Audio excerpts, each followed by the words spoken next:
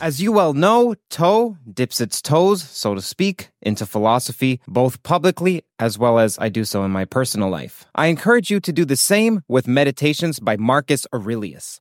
Nearly 2,000 years after it was written, this guide to personal growth remains eminently relevant for anyone seeking to lead a meaningful life. Meditations isn't your average self-help book. In fact, it was the emperor's personal journal, and this makes it useful not only as a form of propositional knowledge, but to aid perspectival knowledge, something that John Vervaeke talks about as exigent, though missing in our culture. We sit in this improbable, even preposterous position of having the opportunity to peer into one of the deepest, soul-searching, thoughtful, private questions, internal struggles that the once leader of the world thought about in his moments alone. Like, man, I would love to interview him. If Marcus were a guest on Toe, maybe he would be a fan of the CTMU. Maybe he would be a Kastrup sympathizer. I'll leave that up to you. Dive into the philosophies of Marcus Aurelius today with the book that Ryan Holiday said is the greatest book ever written. Meditations is available from Penguin Random House at prh.com/meditations. But I think that you actually get it. It's half tongue-in-cheek, the way you call it. And you don't call it theory of everything, yes, right? You call it theories of everything. So, which kind of suggests that it's not as simple as one might think. Edward Frenkel is a prominent figure in the mathematical community. In fact, he was a professor at Harvard at 21, which is unparalleled. He's known for his work on the Langlands program, which is a blueprint aiming to bridge seemingly unrelated areas of math. A key aspect of Frenkel's contributions lie in his investigations of Hitchin moduli spaces and Kac-Moody algebras, but what are they? Hitchin moduli spaces generalize certain types of differential equations, specifically ones related to something called connections on vector bundles over Riemann surfaces. These are akin to trying to categorize different shapes based on how many corners they have. Technically, these are called invariants. On the other hand, Kac-Moody algebras are infinite dimensional algebras, which are usually introduced as extensions of other familiar structures in math. In fact, there's even a question posed by Richard Borchards, a field medalist, who took the Kac-Moody concept and put it on steroids with something called vertex operator algebras, posing a question to Edward. Also, to be clear, certain representations of those Kac-Moody algebras are realized as vector operator algebras. VOAs aren't an extension of Kac-Moody. As usual, timestamps to everything mentioned are in the description, as well as links to everything mentioned are in the description. You can even skip this intro if you like. More important than the math, this podcast delves into Edward's personal reflections. Edward touches on what it means to reconnect with yourself, and he does so while confronting vast topics like infinity, death, and childhood trauma. My name's Kurt J. Mungle, and on this channel, I use my background in mathematical physics to analyze various theories of everything, from Wolfram's to string theory. We even explore consciousness and AI. As an aside, though this is an important theme in this conversation, is a theme that I resonate with from The Lord of the Rings, which is the story where Frodo gets stabbed by a special blade early on in the book, and then toward the end of the book, while everyone else is happy and the problems are resolved, including with Frodo, he succeeded in what he was attempting to do, the scar never heals. The wound still hurts him years and years later, and the lesson or the symbolism is that there are some things that can happen to you that don't go away. There are some wounds that, while on the surface they heal, they shape you. That's always touched me. That touches me more than any other aspect of Lord of the Rings, and it's something that comes up in this conversation. Enjoy this revelatory podcast, this intimate podcast, with Professor of Mathematics at Berkeley, Edward Frenkel, one of my favorite podcasts. Welcome, Professor Frenkel. Thank you. I've been very much looking forward to this conversation for weeks and weeks. So It's an honor. I'm happy. I'm privileged. Thank you for coming on. Well, it's my pleasure. It's great to be here on being interviewed by you, Kurt. I have watched some of the videos on your channel and found them inspiring and fascinating. So I'm glad to join the family. Even that's an honor that you've watched, that you've heard of the channel, let alone watched some of them. What are you up to these days, and what excites you about it? Okay. Well, I'm a mathematician and a Berkeley professor, and so I feel like my day job, in other words, something that has been the constant throughout my life, is my research. teaching too, but research is something that I have really devoted, I suppose, most of my energy in, in my adult life. So my research is on a subject which is called the Langlands program. It's named after mathematician Robert Langlands, who is a professor emeritus now at the Institute for Advanced Study in Princeton, where, I always like to mention that he used to occupy the office that was formerly Albert Einstein's office at the Institute. So in the late 1960s, Langlands came up with a bunch of conjectures and ideas, which became known as the Langlands program. And what this is what it was originally was trying to connect seemingly unrelated questions in different parts of mathematics, specifically number theory on one side, and harmonic analysis on the other side. And we can talk more about this if you like later. I can explain more detail. But just to set the stage. So this is something that excited mathematicians for several generations, more than 50 years, obviously. And in the 1980s, a new sort of a new domain in the Langlands program emerged, which has to do with things are connected not so much to number theory, but to geometry. And eventually quantum physics. And it has to do with what's called Riemann surfaces, such as a sphere or the surface of a donut, and so on, so-called Riemann surfaces. And so my research has been on this subject for many years, but there was something interesting about it that distinguished it from the original formulation of the Langlands program. In the Langlands program, it's about functions and operators acting on functions. It's actually, we can think about it in terms of quantum mechanics. There's a Hilbert space, and there is some commuting operators acting in a Hilbert space. And we want to diagonalize them. We want to find their eigenvectors and eigenvalues. So that's the original formulation. But in the geometric formulation, people couldn't find it initially, a framework like that. So instead, what was proposed was that it should be about this weird esoteric objects called sheaves. And so it became known as a geometric Langlands correspondence.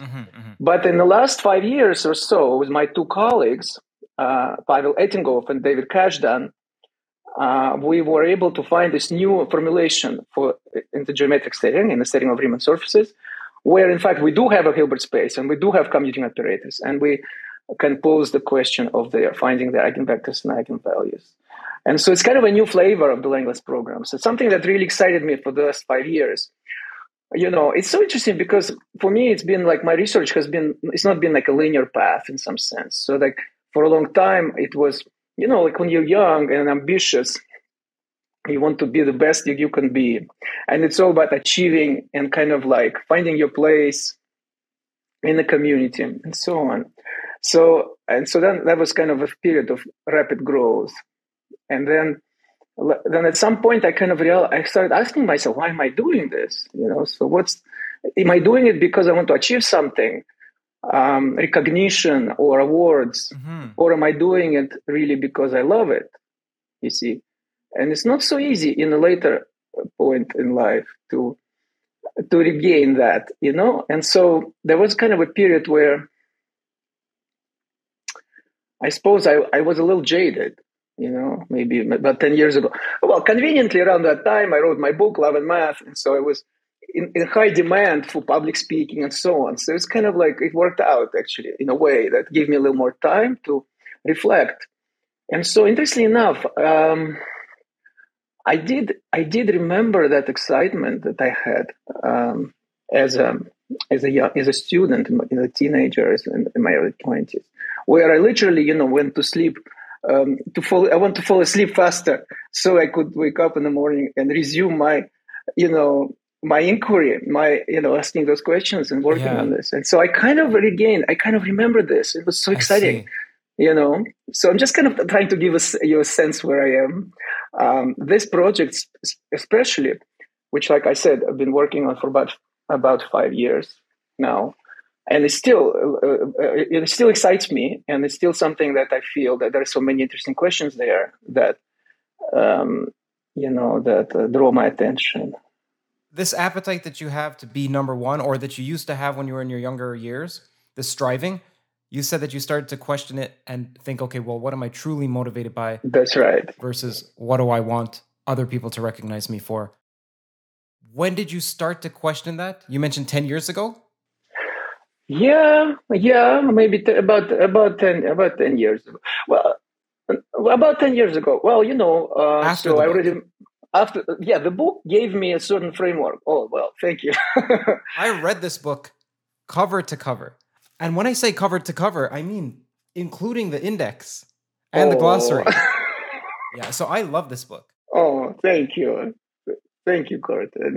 Thank you. I appreciate it. The book is called Love and Math, and it'll be in the description. It's on screen right now if you're watching this on video. The first half is like an ode to mathematics in general. This is my perspective, so you have your own. Mm-hmm. And then the last half is I'm surprised if anyone who isn't a mathematician can keep up with the last half. But it's something that for me, who is extremely interested in math, was extremely interested in. Especially love the dictionaries. Which, by the way, are like translation dictionaries. Mathematicians call them dictionaries, but they're more like translation dictionaries or thesauruses, because you can substitute the words. Whereas a dictionary is like a word, and then you have a longer word that defines it. Whereas a translation dictionary is the Rosetta Stone. Rosetta Stone, yes, and I do frame it as a Rosetta Stone, right? And it is about the Langlands program. It's exactly the subject that I was just I gave a brief outline of just now. I would love to talk to you about the process of writing this book later on this interview as well, if you don't mind. Yeah, sure, of course. But anyway, we're getting to you questioning your own motivations, how that came about, how that unfolded, and where that led you now. Yes, so, it's so interesting. Well, you're an artist, so you know how it works. It's the results, when you actually dedicate yourself to an artistic project, you cannot know what will come out. And, of course, a true dedication means that it's sincere. It's a sincere effort. You want to connect to your audience, right? So I wanted to connect to my audience. I wanted them to be excited about the subject. So what the primary motivation for writing Love and Math for me was that I thought that nobody knows what mathematics is really about, apart from a very small elite, a very small group of people, professional mathematicians like myself. And I opened the book with this analogy of saying, imagine you had an art class in which they only taught you how to paint fences and walls and never taught you the paintings of the great masters, never showed them to you, never even told you that they existed, never told you there were museums where you could go and look at them. What would you think of art? The way art is presented to you is just painting fences and walls and then watching paint dry. So, of course, years later, you'll say, art is not for me, okay? So it's not something I find interesting. Yeah, maybe there are these weird people who like painting fences and walls, but if I ever need that, I will just hire someone to do it. And that's it. So then they completely miss what this is all about. In both cases, of course, paint is involved, but in very different ways. And so I felt my job was to try to convey that. What is it about? What are these paintings? What are the Picassos of mathematics? And cutting through obviously if you are a math major, you take courses and it takes a long time. But I wanted to address the general audience, people who don't have time to go and take classes and learn the basics. And I wanted to cut through those sort of the technical stuff and just get to the sense, give a sense of what it's like. What are the objects, for instance, we're talking about? We're not talking about numbers necessarily, right? We're not talking about quadratic equations. We're not talking about Euclidean geometry, all the subjects that's a very limited part of mathematics that we get exposed. We talk about symmetry groups. We go talk about braid groups. We talk about Riemann surfaces. We talk about Hilbert spaces, this kind of stuff, infinite dimensional stuff. What is this like? What is it like to do it? What is it like? Why did I get excited about it? So I wanted to couple it with a human story. Okay, so that's the initial motivation. In other words, I set out to write this book to teach something, to teach the world something, to connect to my readers, to let them experience something which perhaps they haven't had a chance to experience yet. But in a weird way, what art does is if you're successful in connecting to your audience, guess what? You will receive feedback too from the book. It's a two-way street. This is what's amazing thing about art. With mathematics, by the way, not quite so, because we operate within such, rigid framework, very rigorous rules and so on. So it's not as, it is a passionate pursuit, but I discovered that, writing a book, or earlier I had a chance to be involved in filmmaking. And now recently I started, recording my DJ sets, electronic music. I discovered that this is a totally different game. And because not only you have a chance to give something to your audience, but also you receive something. If you are sincere, if you really put your heart to it. And so in that sense, the book was a revelation for me. I learned so many things, but it catalyzed a process of self-inquiry, you could say, where I start questioning things about myself, about my life, about my outlook. In a very strange way, like it wasn't programmed in some sense. It was just like happening, and it brought me in contact with people who helped me to accelerate that process. And one of the questions, as I mentioned, one of the questions was indeed, what is this all about? Why am I doing this? Is it real? By that time, I understood that it's not real if it is just driven by ambition. Mm-hmm. And the desire to be recognized and rewarded. It's not real. It may still have a real undercurrent to it, but it's not fully real. And the sooner one realizes that, the better. So that's how I came to that question. But then there were other things too. I realized to what extent we are driven by our emotions. That scientists would like to pretend that we are these sterile beings and we're just analyzing the so-called objective reality, but nothing to do with me. There is this, electrons are weird, but not me.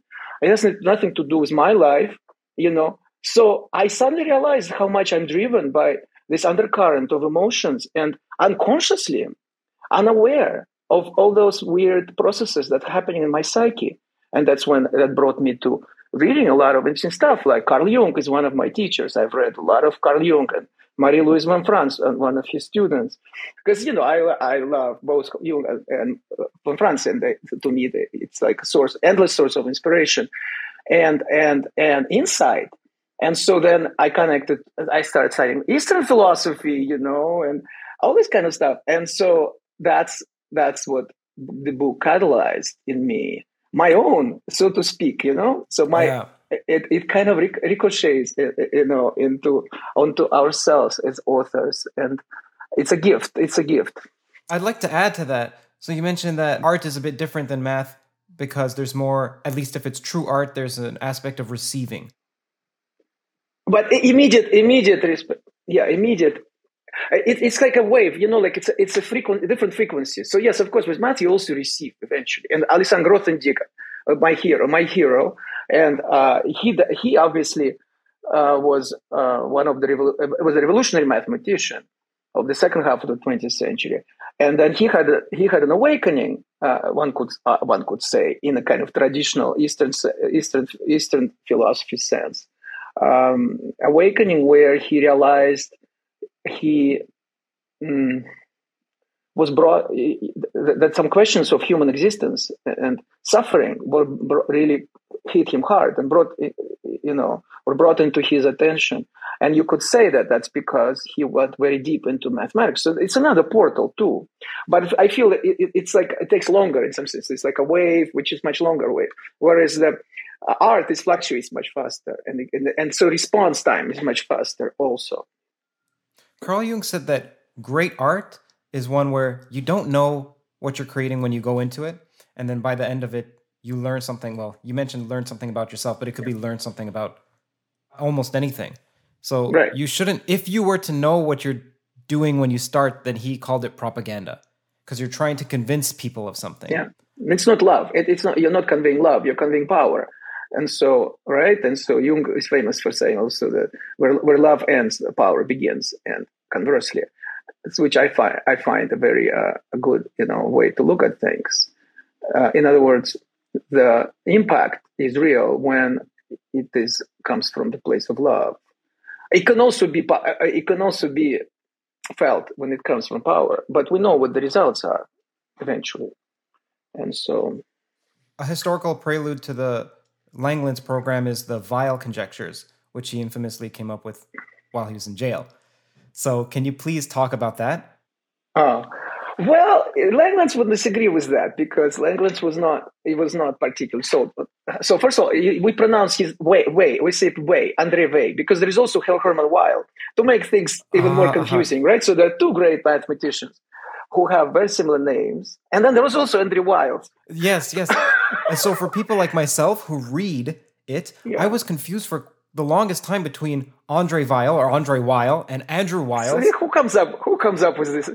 Also, I still don't know how to pronounce Hecke operators or Heck operators or Majorana particles. I don't know because I just read them.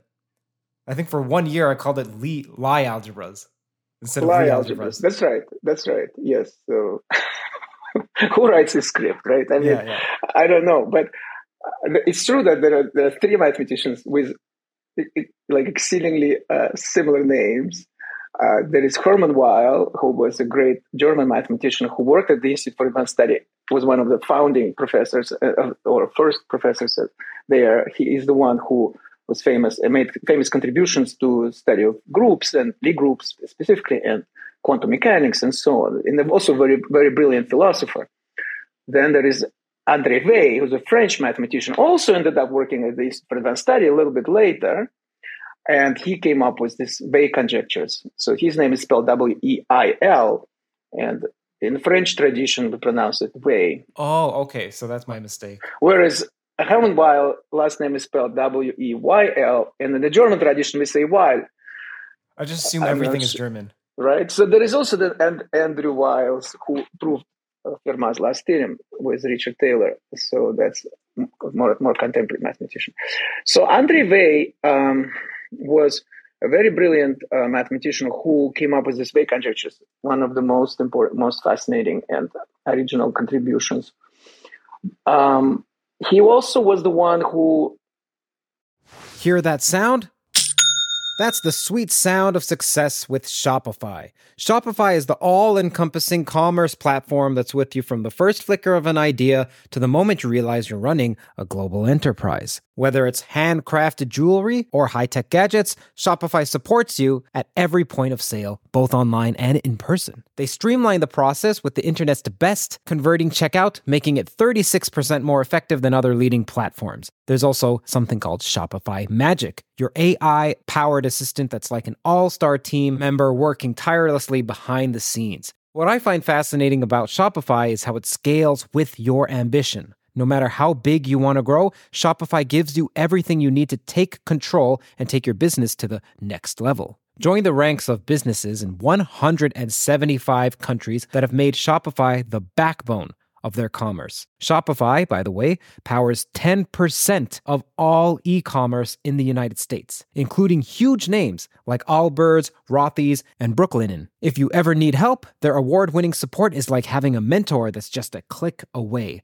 Now, are you ready to start your own success story? Sign up for a $1 per month trial period at shopify.com/theories, all lowercase. Go to shopify.com/theories now to grow your business no matter what stage you're in. Shopify.com/theories. Razor blades are like diving boards. The longer the board, the more the wobble, the more the wobble, the more nicks, cuts, scrapes. A bad shave isn't a blade problem, it's an extension problem. Henson is a family-owned aerospace parts manufacturer that's made parts for the International Space Station and the Mars rover. Now they're bringing that precision engineering to your shaving experience. By using aerospace-grade CNC machines, Henson makes razors that extend less than the thickness of a human hair. The razor also has built-in channels that evacuates hair and cream, which make clogging virtually impossible. Henson Shaving wants to produce the best razors, not the best razor business, so that means no plastics, no subscriptions, no proprietary blades, and no planned obsolescence. It's also extremely affordable. The Henson razor works with the standard dual-edge blades that give you that old-school shave with the benefits of this new-school tech. It's time to say no to subscriptions and yes to a razor that'll last you a lifetime. Visit hensonshaving.com/everything. If you use that code, you'll get 2 years worth of blades for free. Just make sure to add them to the cart. Plus 100 free blades when you head to HENSONSHAVING.com/everything and use the code everything. Created this framework, came up with this framework of a Rosetta Stone of mathematics, where number theory and geometry were connected in a particular way, which actually gives a good context for understanding the Langlands program. But it would not necessarily be correct to say that Langlands was motivated by the Weil conjectures. They're kind of a little bit apart from each other. So Langlands was motivated by other issues. We can talk about this, but it's maybe a little bit later. But your question was more about Andre Weil or more about Langlands? Well, the way that I understand it is that even if Langlands didn't see it when he was coming up with his program as an extension of the Weil. How do I pronounce it? Way. Like way. No okay, way. The way, you know? the way. Okay, this is the way. All right. Yeah, that's right. This is the way. So the Weil conjectures that it's seen now, and I think even in your book you had on the x-axis, like in this matrix, this translation dictionary, the Weil conjectures. But then if you go downward, on one of them you have the Langlands program. So in a sense, the Weil conjectures are more general, more encompassing. Well, but it's not exactly. So there is Weil conjectures, which is a very specific technical term for some specific statements. But Weil conjectures were an outcome of a certain overarching framework that Andre Weil came up with. In fact, and you're right, he wrote that letter in 1940 to his sister, Simone Weil, who was a famous philosopher and humanist, trying to explain his ideas. And that's where he outlined this picture of Rosetta Stone, so to speak. The Weil conjectures were an outcome for him from that conceptual understanding of how things fit in mathematics, that he was able to argue by analogy. So you have Riemann hypothesis in number theory. And because he had this framework where he could move things from number theory to other domains, then he said, what would the Riemann hypothesis look like in this domain? And it came up with Weil conjectures, more or less. Right? So what matters here, if we talk about the Langlands program, is not Weil conjectures themselves, which is a very particular application of that general overarching framework, but the framework itself. The framework itself helps you see how the Langlands program can play out in different domains. That's the point I was trying to make in my book. And Weil, Andre Weil, right? Yeah, Andre Weil also, he gave an analogy of curves, points, and surfaces as being different avatars of Vishnu. So can you please tell the audience about that as well? Oh, yes. So this is very interesting. So Andre Weil was very attuned to the Eastern tradition, and he actually visited India and I think lectured at the Tata Institute Fundamental Science in Mumbai. And so in his letter to his sister, which was written in 1940, he talks about this how mathematicians perceive these analogies. And so it's kind of a very interesting, I don't know if I should actually, I have my book here, so I don't know if I should actually quote, this quote is here somewhere. And he mentions Bhagavad Gita, which is a kind of a sacred text of Hinduism. So, and he says, when you get an insight, it's just kind of an inkling of an idea, as opposed to when it's already understood. He talks about this dialectics of the experience of passing from that moment of recognition, but you're not sure yet. You just start seeing the outline, and then when it's actually already done. And it's something very interesting because like you fall in love, kind of like, so most people probably would least expect a mathematician to be so poetic about it, about the nature of discovery in mathematics. But he says, so what happened, this is a translation into English. So what happens when this inkling of an analogy between two theories turned into concrete knowledge? He says, gone are the two theories, gone their troubles, and delicious reflections in one another. their furtive caresses, their inexplicable quarrels. Alas, we have but one theory now whose majestic beauty can no longer excite us. So the excitement comes from that moment, the recognition. He's basically saying, nothing is more fertile than this illicit liaisons. Nothing gives more pleasure to the connoisseur. This initial moment of discovery, this initial moment of insight. And he says, the pleasure comes from the illusion and the kindling of the senses. Once the illusion disappears and knowledge is acquired, we attain indifference. In the Bhagavad Gita, there are some lucid verses to this effect. And then he goes, but let's go back to the algebraic function. Mm-hmm. So, in other words, there is this depth of understanding. So mathematics does give one this vantage point, I suppose, which is very poetic and one could say romantic. And I can feel that viscerally what he's talking about, because coming up with a discovery in mathematics, it does feel like that. But so does everything else. Fall in love is kind of like this. Although one could say it's not necessarily that you kind of attain indifference of once it settles. The idea is that because that's the difference between human relationship, which is living, which can live and evolve and transform itself and reinvent itself forever or for a long time. In mathematics, once the theory is completed, in some sense, it's already fixed. It doesn't grow. It can grow then the next level and so on, but there is a sense of indifference. So that's kind of connected to what I was talking about, the difference between art and mathematics. That in art, in some sense, there is more of a living thing. Yes. Something that's popular nowadays is to say that there is no theory of everything. And in part, they'll quote Feynman and say, well, it's supposed to be like an onion. Even though onions are finite, they have like 10 to 20 layers. So that's actually, it's a poor analogy because we've revolutionized physics maybe 10 to 20 times in different ways. So we should be at the core. But also that there's something romantic about it, about there not being a theory of everything. Because if there was, then we think the ultimate questions are done. But the theory of everything in physics has a certain meaning of like reconciling dynamic space-time with quantum theory. And so that's not exactly like the answers to everything, quote unquote.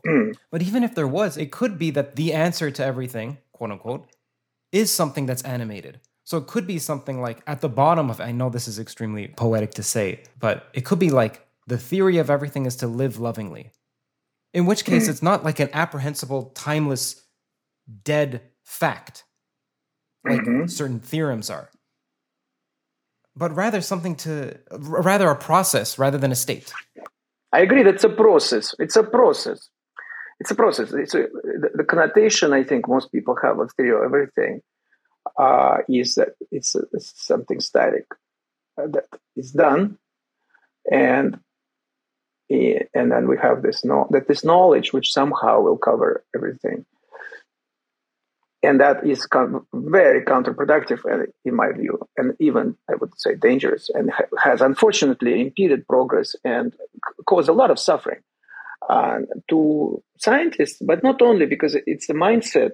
Because today people trust scientists to be the forward-looking and kind of like more advanced, the way they used to look up to theologians or priests or poets or artists. Now, for better or for worse, it's the scientists who are the priests, so to speak, in this era. And so if we are confused about this, if we entertain these ideas, that they propagate to a general culture. And this is what happened in some sense. This idea of insatiable, in my view, this insatiable appetite for trying to explain everything with the knowledge I have right now. If you think about it, this is absurd. And all the history of humanity shows that it's absurd. And yet the impulse is so strong. And I'm not going to say it's those other people have to. It's me. I have been like this all my life, up until maybe very recently. So I know exactly how tempting this is. I also know how counterproductive it is and how much suffering comes from it. So, like, it's entertaining. It's kind of fun to engage in this activity, but I think it's a very important. And I'm glad I'm speaking about this on the podcast, which is called Theories of Everything, which is a bit paradoxical. But I think that you actually get it, kind of. It's kind of half tongue in cheek the way you called it, and you don't call it theory of everything. Yes. Right? You call it theories of everything. So it's not as simple as one might think. That's the observant mathematician in you. That's why they pay me the big bucks, Yeah, exactly. No, not really. Yeah. I think that the drive to come up with a theory of everything isn't, even though people would say, well, I care about humanity and I want to solve global problems. I don't think it's that. I think it's the desire to be crowned the title of the next Einstein. Yeah. So it's ego driven. So we can agree on that. Yeah, of course. To me, that means that you're not the next Einstein, because Einstein never cared about being the next Einstein, because there was none. And also, something I think about when people say so-and-so is the next Einstein, we generally think of it in terms of, okay, are they creating something that's a paradigm shift in physics or math? But it's unclear to me if Einstein was to be born today, would he be doing physics and math? So he was a creative, tuneful, poetic, romantic person. Maybe the next Einstein is Christopher Nolan. Also, he played violin. He played violin. Yes, yeah. So literally, maybe tuneful. He would be a violinist. Yeah, Yo-Yo Ma. Maybe Yo-Yo Ma is the next Einstein. That's a good point. The term theory of everything.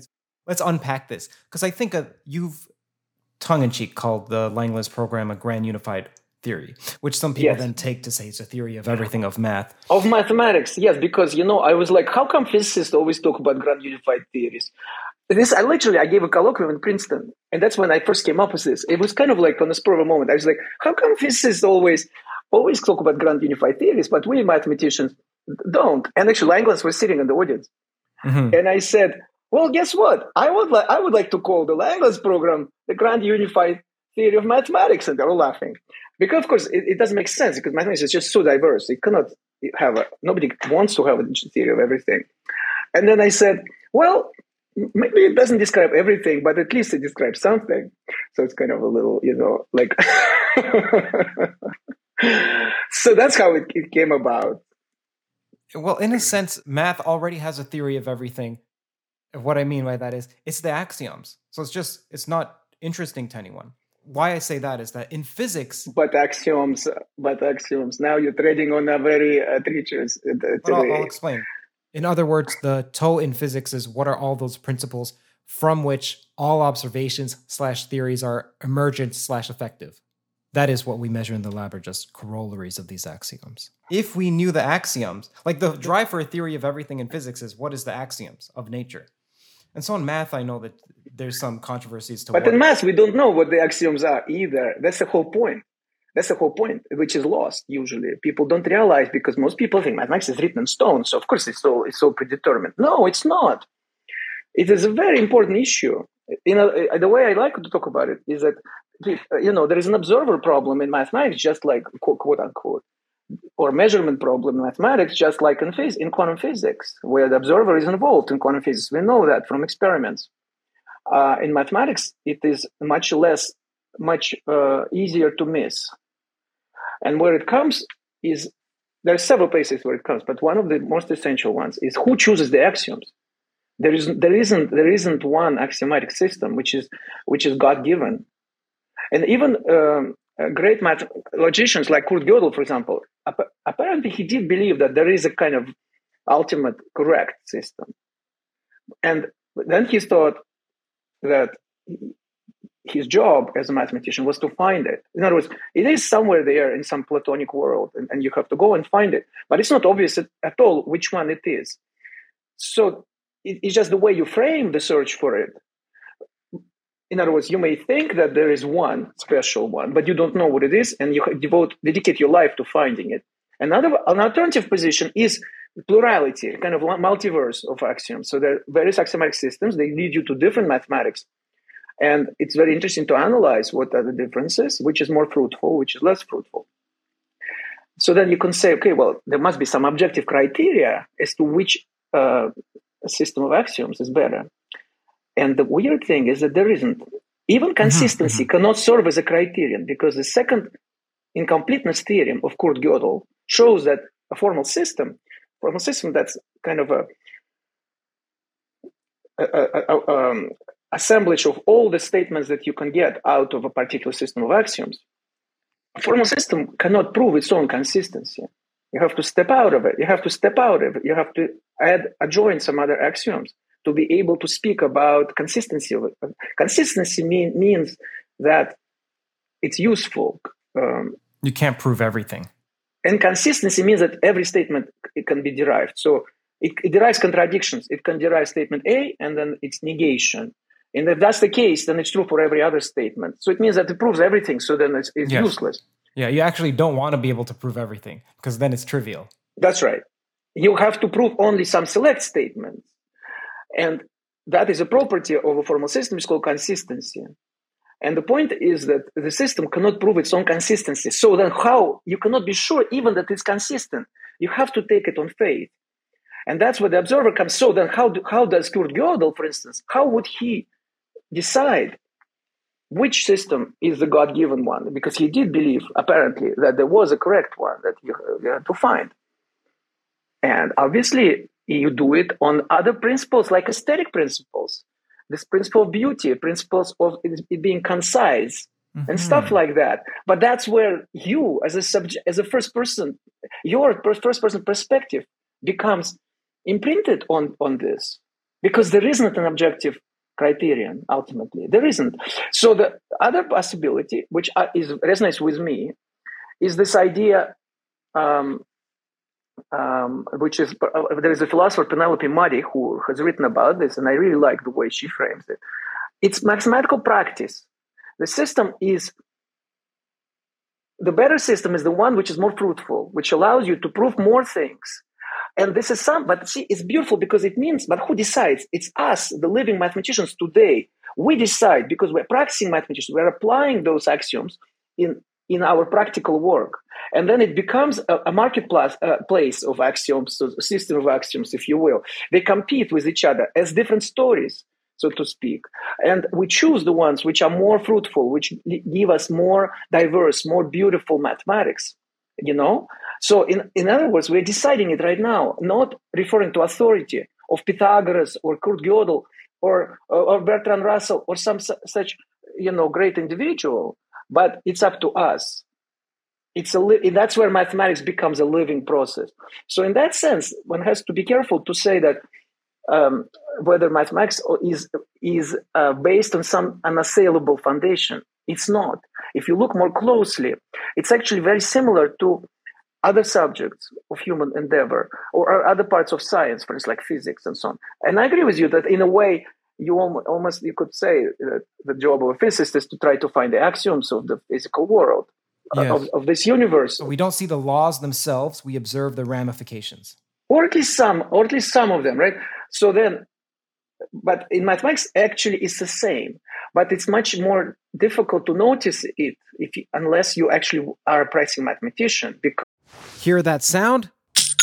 That's the sweet sound of success with Shopify. Shopify is the all-encompassing commerce platform that's with you from the first flicker of an idea to the moment you realize you're running a global enterprise. Whether it's handcrafted jewelry or high-tech gadgets, Shopify supports you at every point of sale, both online and in person. They streamline the process with the internet's best converting checkout, making it 36% more effective than other leading platforms. There's also something called Shopify Magic, your AI-powered assistant that's like an all-star team member working tirelessly behind the scenes. What I find fascinating about Shopify is how it scales with your ambition. No matter how big you want to grow, Shopify gives you everything you need to take control and take your business to the next level. Join the ranks of businesses in 175 countries that have made Shopify the backbone of their commerce. Shopify, by the way, powers 10% of all e-commerce in the United States, including huge names like Allbirds, Rothy's, and Brooklinen. If you ever need help, their award-winning support is like having a mentor that's just a click away. Now, are you ready to start your own success story? Sign up for a $1 per month trial period at shopify.com/theories, all lowercase. Go to shopify.com/theories now to grow your business no matter what stage you're in. Shopify.com/theories. Because the way mathematics is perceived by the general public is that it is something where nothing ever changes. And the foundation is also perceived by many mathematicians. And actually, I personally have not really thought about it deeply until recently, because you do, and I think it's very common, in general, that you find something that interests you. Like for me, a language program, you can work on language program without questioning the foundations. Yeah. The reason I question the foundation is because of my interest in philosophy, perhaps. It's because of public speaking, kind of doing interviews, like conversations like this, where these kind of questions would come up, and I would really be curious. So I'm really interested in those philosophical underpinnings of mathematics. But a lot of people, as you know, they actually claim that philosophy is completely useless for scientists. We shall not name any names, right? Yes. I will put an image on screen. I disagree. I disagree violently with this position. I think it's very limiting. And I think there are probably some parts of science where, you can get by, but I think we all benefit from opening our horizon and from being interested in the foundations of what we're doing. This is called self-awareness, right? What are you doing? So, in other words, the public has the perception that there's the practical aspect of science. So STEM, science, technology, engineering, mathematics. And the practical side are the first three letters, the science, the technology, the engineering. And physics is seen as a purer form of engineering. And then the most purest form of physics, or the purest form of science, is math. And that's something that's extremely objective. But you're saying, well, in order for us to establish something mathematically, we have to agree on the axioms.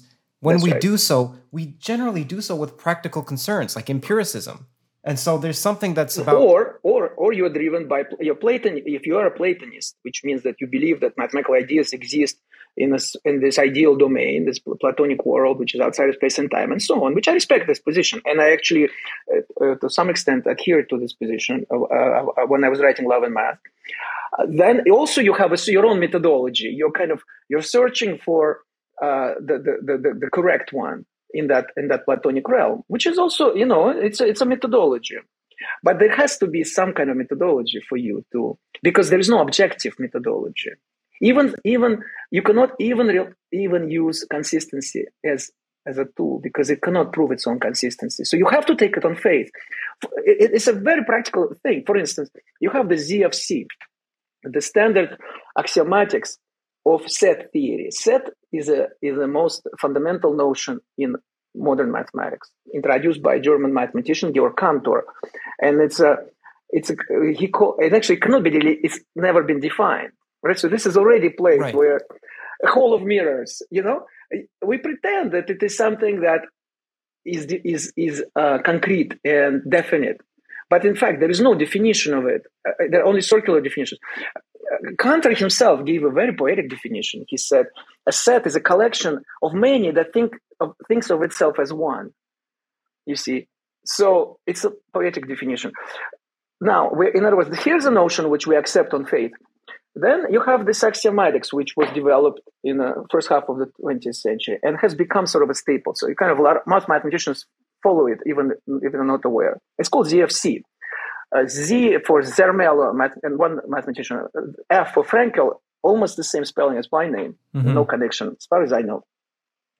And C is the axiom of choice, so ZFC. Now, we do not know that it is consistent. We can prove its consistency from another system, which a bigger system where you introduce additional axioms, but you don't know whether that system is consistent. Right. And like this ad infinitum. So how can we then do mathematics? You ask. Well, we accept it on faith. People don't talk about it. And most people, practicing mathematicians, never actually thought about it deeply. But if you think about it, it's all information is available. I'm not saying something that is not known. Everybody knows it. Certainly logicians know it.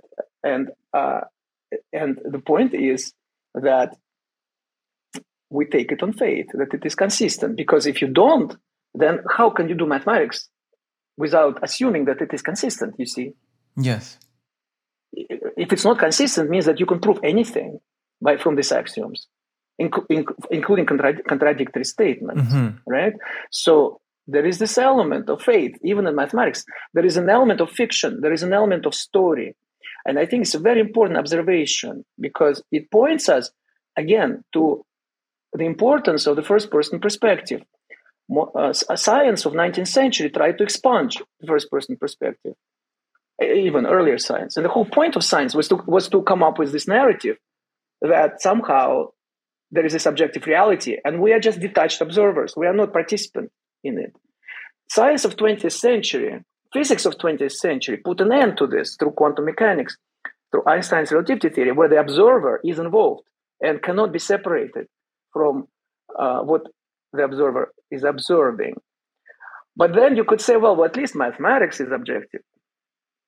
And so my point is, it's not. It's more camouflage. It's better camouflaged. Your current deliberation is that it's all subjective, or it's an intermingling of subjective and objective? It's always intermingling, of course, but the point is that there is no objective core. There isn't something. There's a firm foundation.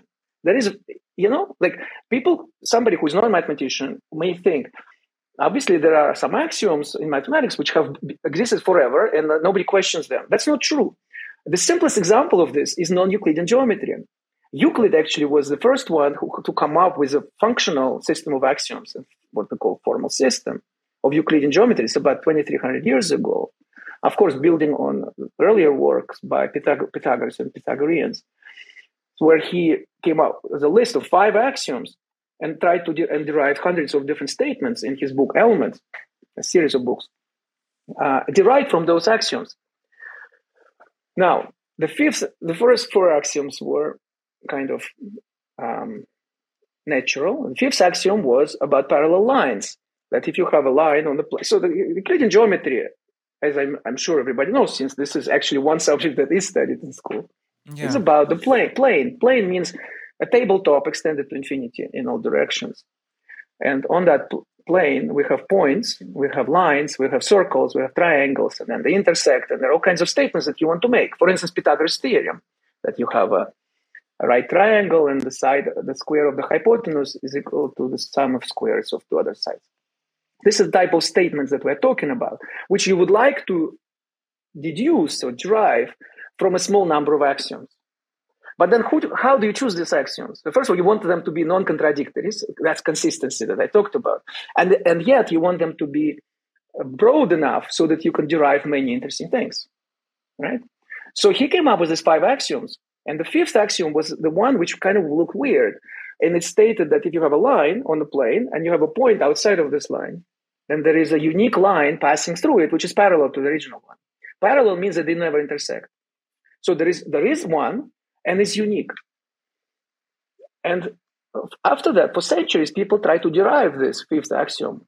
They used to call it 5th postulate from the first 4. And they've all failed for about 2,000 years, when several mathematicians around the same time said, what if we replace it with another axiom where either you say there are no such lines, in other words, every line that passes through this point intersects the original line, or you say that there are infinitely many lines, not one, which do not intersect. And this way you get what's called non-Euclidean geometry. The first example, now, when you say axioms, when you talk about Euclidean geometry, you have to make it very detached from reality. So we have a model of this Euclidean geometry where we really think of lines and dots and circles and triangles. But when you formulate things in mathematics, in the formal system, it has to be completely detached from reality. It's all syntactic. It's just symbolic manipulation. So you don't necessarily have to refer to a particular model for it. So then you say, well, in my experience on the plane, I can't imagine that there's no parallel line passing to another point. But you don't have to look on the plane. You can look on the sphere. And on the sphere, the role of lines is played by meridians. And every 2 meridians intersect. You see? So, in other words, the formal system doesn't care about how you want to model it. Formal system only cares about things like consistency, whether these axioms contradict each other or not. And it turns out that if you replace the 5th axiom of Euclid with another statement, it turns out that it's still, in this case, we can actually prove its consistency because it's kind of from without doing much. So it is actually independent from the other axioms, and you can actually replace it by its negation, and you'll still get a consistent system. And that system can be realized either on a sphere, that's the kind of spherical geometry, where every two, but it's not a line, it's a meridian, which plays the role of the line. So you take all the statements about lines in Euclid, but you replace lines by meridians. Meridians meaning big circles on the sphere. It doesn't mean this has to go through North and South Pole. Mm-hmm. You could have any big circle is what plays the role of a line in spherical geometry. And if you replace the axiom in the opposite direction, you say that there are infinitely many lines which do not intersect. You get what's called hyperbolic geometry. So it's a geometry on a hyperboloid where the role of the lines is played by hyperbolas, and then you can see that there are infinitely many hyperbolas which do not intersect. Okay, so this is a good illustration of the fallacy of the idea that there is one axiomatic system which services all of mathematics, which has been given to us somehow, like the way the tablets, the Ten Commandments were given to Moses. That's just not the case at all. However, it doesn't mean that it's not a postmodernist position either, that anything goes. This is what I also try to explain to my students always, because then the next temptation is to say, okay, it's all fiction. Yes, that's what it sounds like. Then what are we talking about? But the point is that there is practice. These axioms, nobody needs these axioms if you're not going to apply them to actually prove statements and make progress in mathematics. And it's not true that all axiomatic systems are created equal. No, in some of them, you get a lot of interesting stuff done. And in some of them are limiting. And a good example of this is whether you accept the existence of infinity, the existence of infinite sets, like the set of natural numbers, 1, 2, 3, 4, 5, and so on, as a totality, not just infinity light, that for every number there is a number greater by 1. This is called potential infinity. But you accept absolute infinity, that there is such a thing as a collection of all natural numbers. Mm-hmm. This is it seems like a small thing, but actually leads to a lot of paradoxical statements, like the famous Hilbert Hotel, where you have infinitely many rooms, and then you can always accommodate more people because you can shift them all by one to the next room, and then freeing up. In other words, very paradoxical behavior. So now, what is the status of this statement of existence of absolute infinity? It's actually an axiom. Cannot be derived from anything. It is one of the axioms in ZFC, in this axiomatic system that I talked about, Zermelo-Frenkel axiom of choice. And there are mathematicians who are called finitists who refuse to accept this axiom. So they consider ZFC without the axiom of infinity. And then the race is on. Okay, so here, 99% of mathematicians who accept infinity, and they work with this axiom, whether they're aware of it or not. Okay? And here is a small group of mathematicians who refuse to accept this axiom, and they work with ZFC minus infinity. This is very real.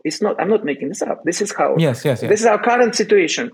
Yeah, I've spoken to some people who dislike the axiom of infinity and the axiom of choice. Norman Weilberger and sure. And Dror Bar-Natan. Do you know Dror Bar-Natan? Dror, yeah, of course I know Dror. Okay, well, we'll speak about him afterward. But anyway, continue. Yeah. This is very interesting. How do you decide? How do you decide which is correct and which is not? So, my point is, this is a market of ideas. This is a market of formal systems. You show me what you can do with your formal system, and I'll show you what I can do with my formal system. People will look at this and they will decide which way they want to go. For now, maybe somebody else will come up with a third system of axioms, which will be superior to both, and so on. I don't want to do it on ideological grounds. You see, and this is where a lot of people go astray today in today's science. They pretend that they are not ideological. They pretend that they're not driven by their metaphysical preferences, ontological preferences. For instance, that I like local determinism, or I dislike local determinism. And then I am willing to sacrifice this and this and this for that particular aspect of a theory. But it's not because it's my preference, it's just a better theory. No, it doesn't work this way. You have to detach yourself from your ideology if you want to do good science, it's my opinion, okay? Which in this particular scenario that I'm talking about, and it's not a scenario, it's a reality of modern mathematics. You have a small number of people who refuse to take axiom of infinity. Now, my feeling is that there is something deep in their psychology which rebels against the idea of infinity. They believe it's not real, and they would like to do mathematics according to this ideology. Okay, I accept also that, on the contrary, I like the idea of infinity. To me, infinity in mathematics symbolizes transcendence, symbolizes something that is beyond logic and reason in some sense. But we formalize it in mathematics as an infinite set. You see, interesting. And I admit that confession time. Drawn. Yes, a confession. I'm drawn to it because of my psychological composition. That's what it is. It's my preference, my psychological preference, my aesthetic preference, my ontological, philosophical preference. Like, you don't mind the paradoxes that come about. In fact, they're welcome. But it cannot be. But the whole point of science, that we do not resolve our disputes on ideological ground. This is not a fertile approach. This is not a fruitful approach. There's a much better way to do it. I will work with a system of axioms which is closer to me, to my psychological, philosophical, metaphysical ideas. But it should not be judged on that. Me and my colleagues who accept the axiom of infinity, we will work and we will produce results. And my colleagues who do not accept axiom of infinity will work and produce results, and we'll compare. And then we will see in the next generation young mathematicians who are not yet burdened by all this ideology, they will look and they will, vote with your legs, with your feet. They will go in the direction which is more fruitful. That is real science, in my opinion. That's how you resolve it. You resolve it. Now, the problem is that you can have people who are blocking that process. For instance, let's suppose somebody is attracting a lot of resources to their theory, because they say it's correct. Then it puts others at disadvantage. So I think that's unfair. So everybody has to have a chance to develop things, unless it's clearly wrong, inconsistent, so on. Do you have an example in mind when you're saying this? Oh, yes. Many examples, or just one in particular? One very special example, but I'll get to it. So, for instance, what affinities do, it does not resonate with me. It does not resonate with me because I think, I'll tell you why. So they basically accept only finite sets because they exclude this axiom. So, okay, but then you can prove, for example, that within their formal system, you cannot prove some statements even about finite sets. In other words, some statements about finite sets you can only prove if you accept the axiom of infinity. That's the weird, paradoxical aspect of it. You can actually prove that you cannot prove some statement about finite sets. So to me, it means a straitjacket. You put a straitjacket on yourself.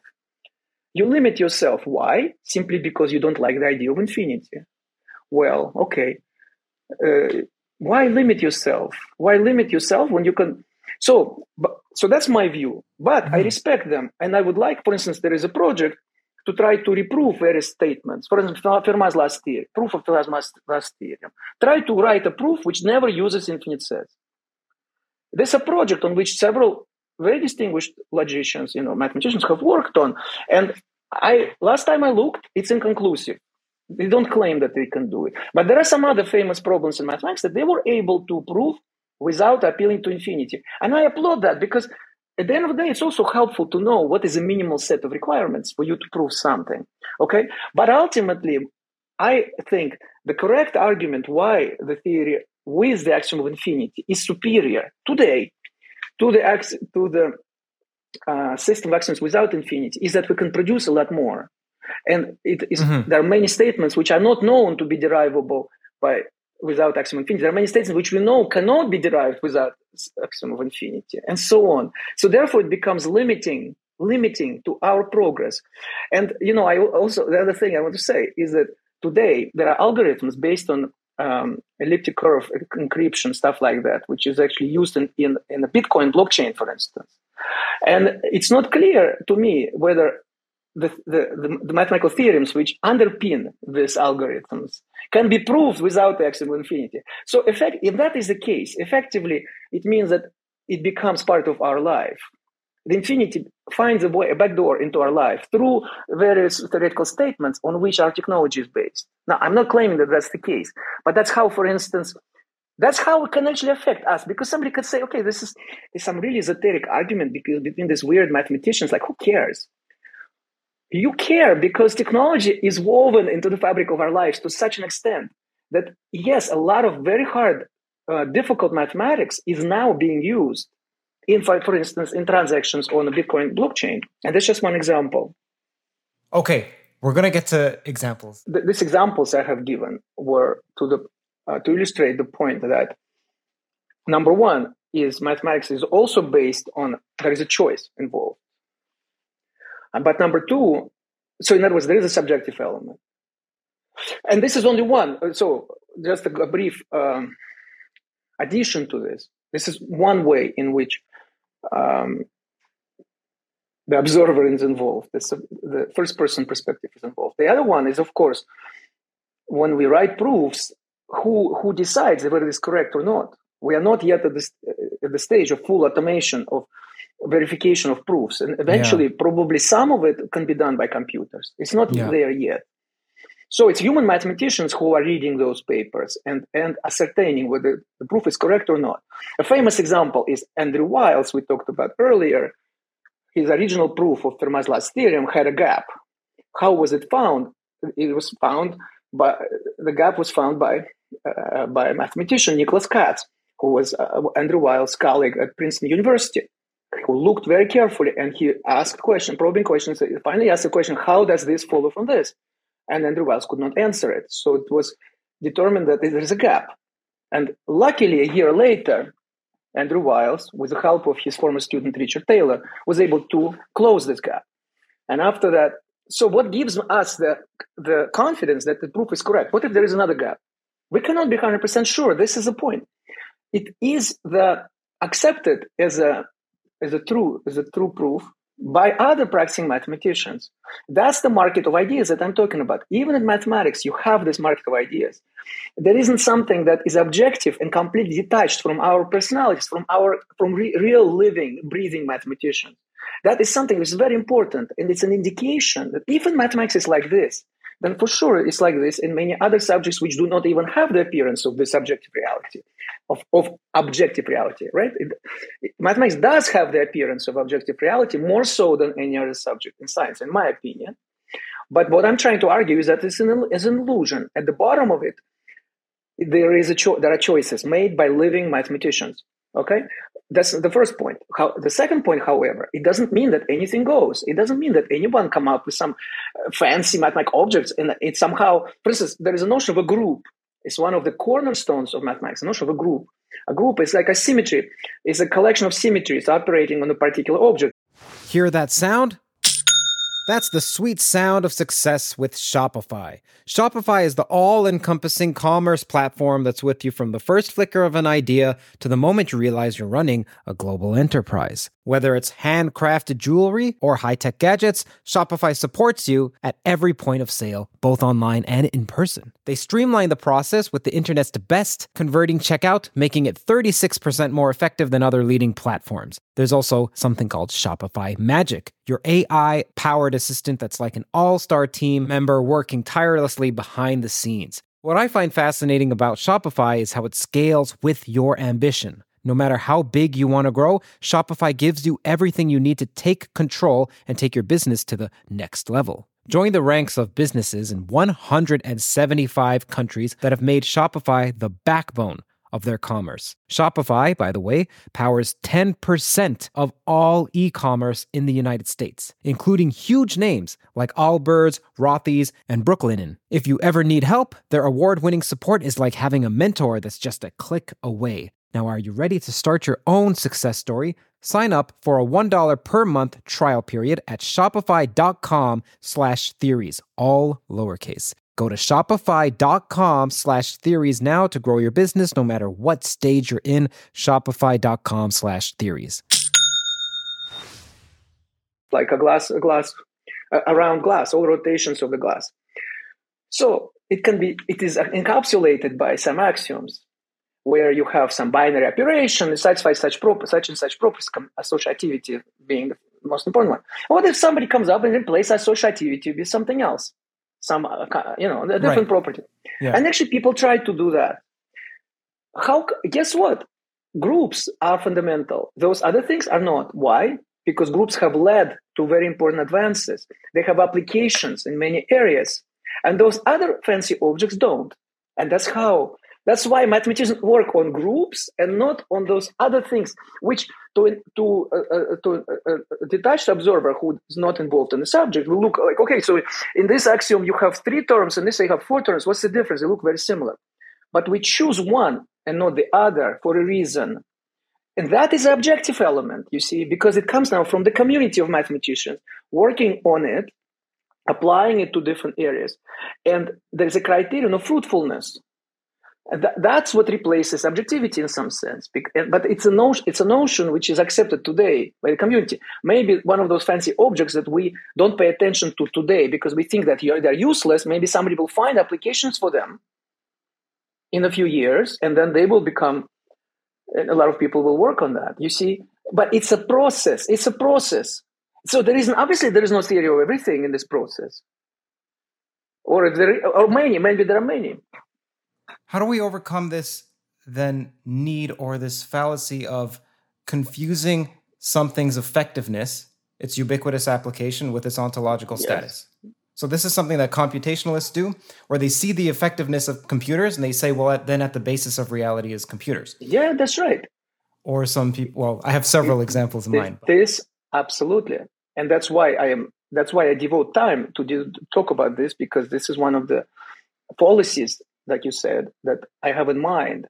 And I think that this discussion of what mathematics is about is very much relevant to understanding why it is a fallacy.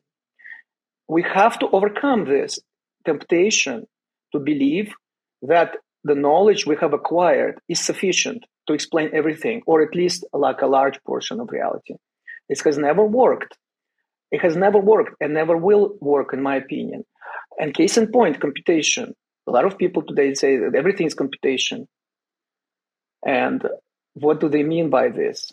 So they learned computation. They think they've learned computer science or computer mathematics. Yeah. And it's a child who learned trigonometry, 11-year-old who learned trigonometry. And now he sees trigonometry in everything. Look, there is a wheel. It's trigonometry. Look at the triangle. It's trigonometry. Uh-huh. Everything is trigonometry. It's a very natural and almost endearing quality of human beings. But unfortunately leads us astray. And I think that maybe time has come for us to finally let go of this approach. And for instance, in the case of computation, since you mentioned, it's something which is very much relevant today because all the so-called AI, all these computer programs and ChatGPT and so on. I have spent some time reading the founders, like Alan Turing. Okay? So Alan Turing is credited as the father of modern computation, creating the framework for modern computation, proving the most important result.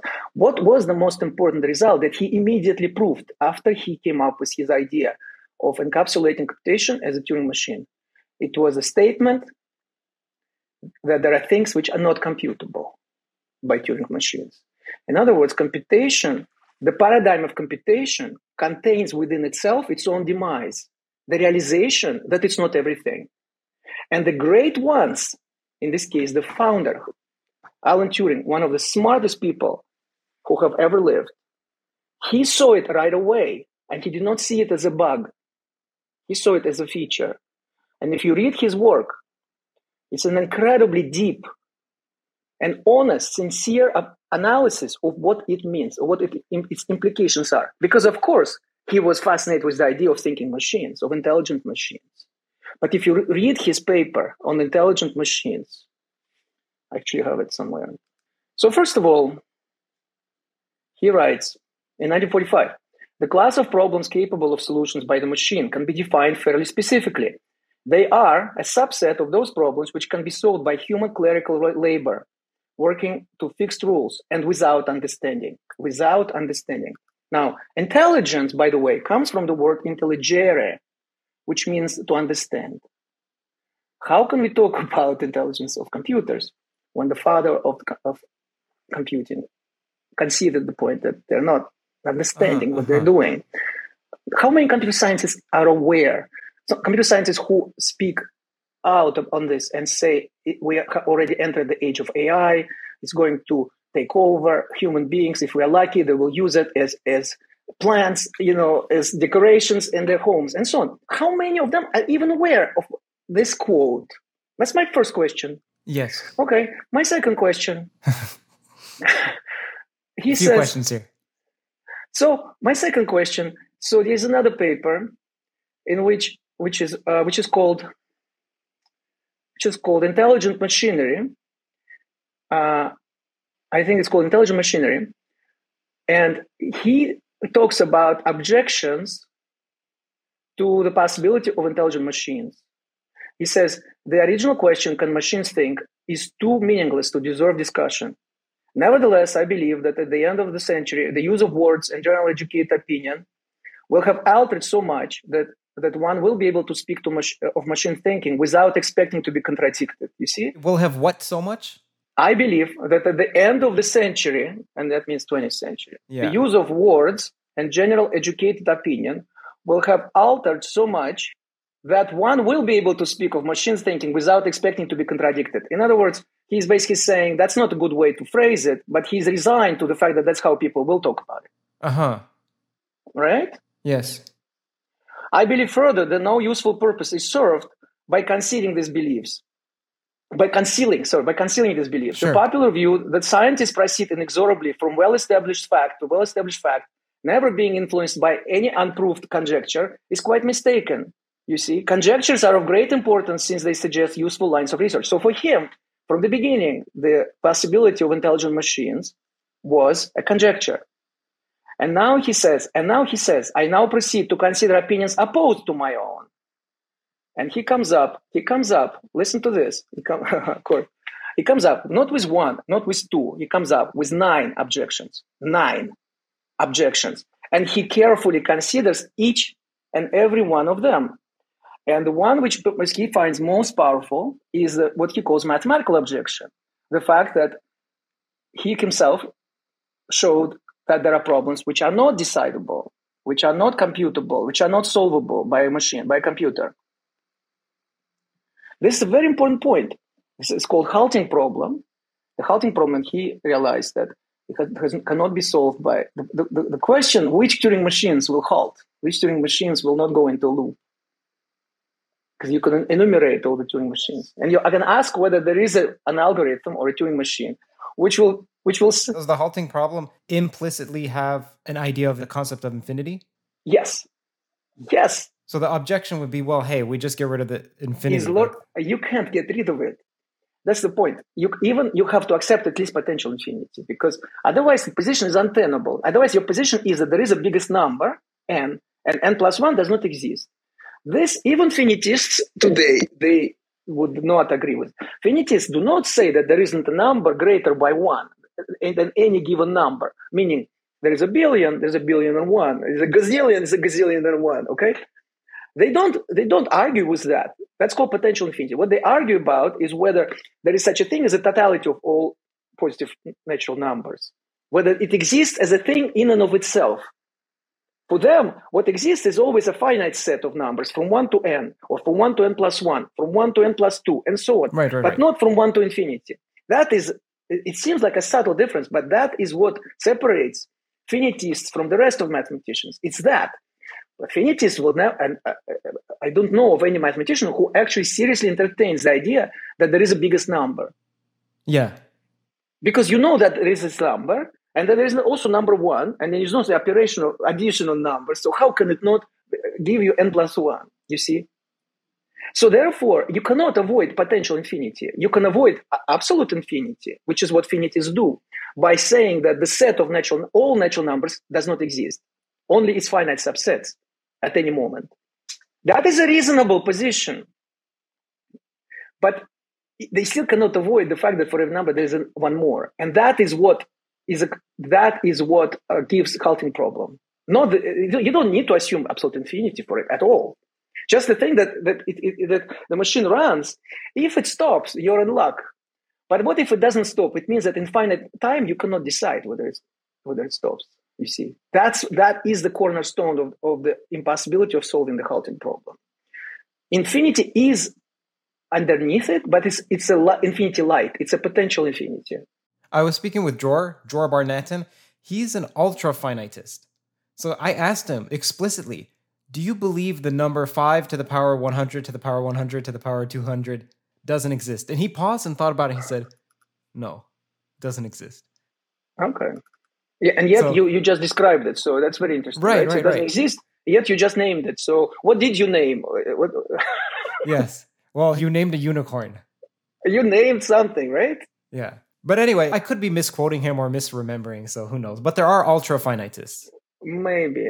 I don't know. I think it's a bit of a...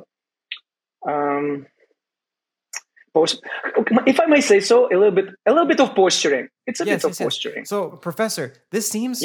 I see the same passion that you have for math that you have for this subject, this new philosophical subject. No, for sure. When did this start? This also started 10 years ago? Yes. So this started with the questioning of what am I doing this for? Is it correlated? It's very much correlated. Very much correlated. Yeah. So I was going to say, yes. So I wanted to say what I quoted. I wanted to say which source. It's called Computing Machinery and Intelligence. It's an article Turing wrote in 1950. Okay.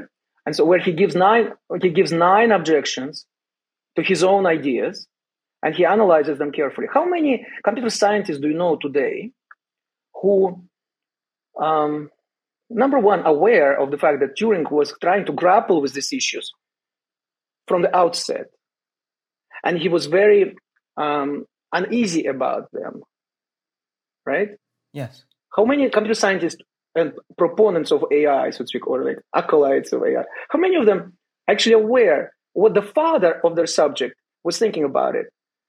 And number two, how many of them put in their papers objections to their own ideas and seriously engage with those objections instead of dismissing them outright?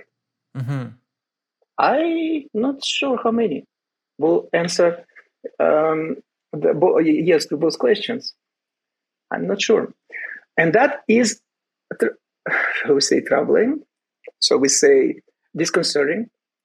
Why is it that the father of the subject felt it imperative upon himself to engage critics in a very serious way and sincere way?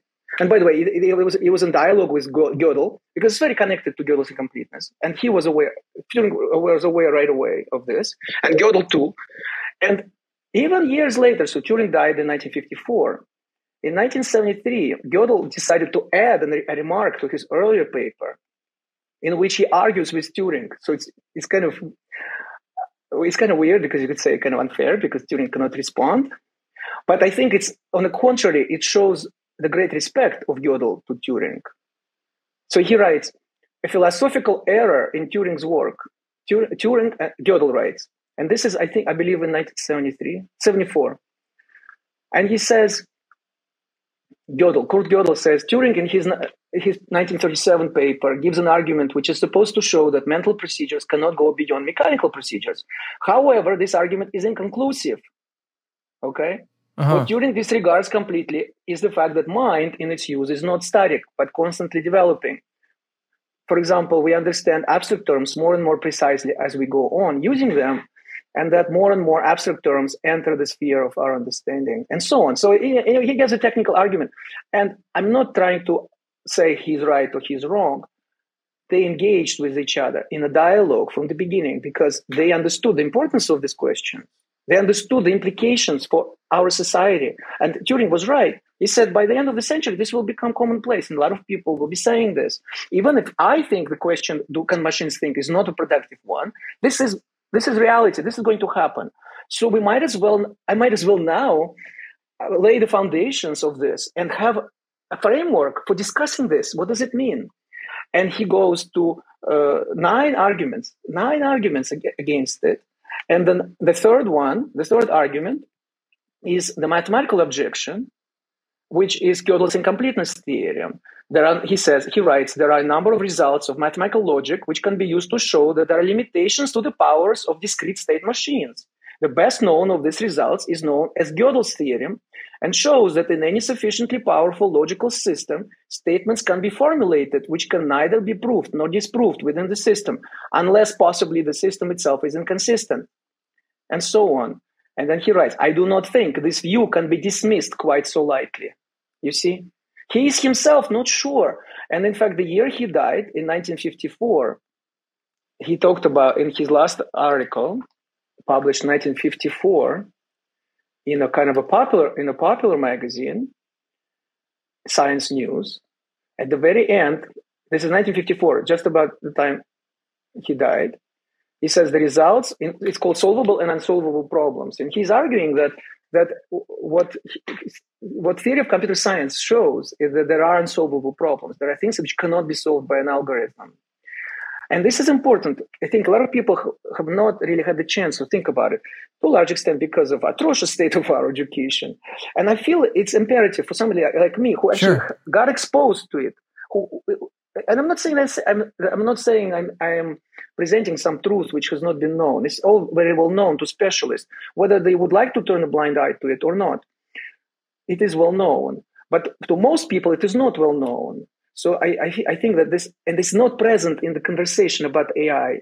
At least I don't see it that much present. You see, and this idea that as soon as that computation includes within itself the idea that things are uncomputable, they're undecidable, unsolvable. Here's a book that, for instance, there's a whole collection of articles here. What are the words which are used in the title? Undecidable propositions, unsolvable problems, uncomputable functions. Can you show that book once more? Okay, The Undecidable by Martin Davis, and that'll be in the description, as well as the link to the two articles that you mentioned of Turing's. The limitations, the inherent limitations of computation, okay? He grappled with this from the beginning because he's understood the power of it, the potentiality of it. He also liked the idea of intelligent machines, but he also understood that it's not so simple. That there are serious arguments why it's not possible. So in 1954, and I have read through several papers of his to see the evolution of his views also. He's not dogmatic. He's not like, it's like that. And then I'm going to prove it, with all the power that I have while ignoring all opposite arguments, which unfortunately we see that today all too often. That's not his approach at all. And his last paper, in fact, he finishes with saying the results which have been described in this article are mainly of a negative character, setting certain bounds to what we can hope to achieve purely by reasoning. See, he is already expanding from computation to reasoning. He says this and some other results of mathematical logic may be regarded as going some way towards a demonstration within mathematics itself of the inadequacy of reason, quote unquote, unsupported by common sense. Inadequacy of reason unsupported by common sense. Are you aware of Penrose's and Lucas's argument that says that? Of course. Oh, yes. Penrose is a fantastic book. I have it here, the book, this. And actually, there are two books, but I love this one. You see how many bookmarks? Yeah. So here's something that you made me think about. There's something called, in ancient Greece, there's something called the unity of virtues. Have you heard of that? To some extent, I suppose, yes. Yeah, okay. So basically it says that you can't have one of the virtues without incorporating the rest as you increase in the virtues. You can't be brave without being honest. True bravery requires honesty. And then true honesty requires courage. I wish it were so simple, but okay. Yeah, well, anyway, they were saying that as you have more and more of them, they unify at something like the most good, which they would equate with God. Mm-hmm. Then you had me thinking, well, okay, look at this. We're taught more to think algebraically and algorithmically than we are to think in the way that the Greeks did with lines and circles. So less geometric. At least this is my case for my education.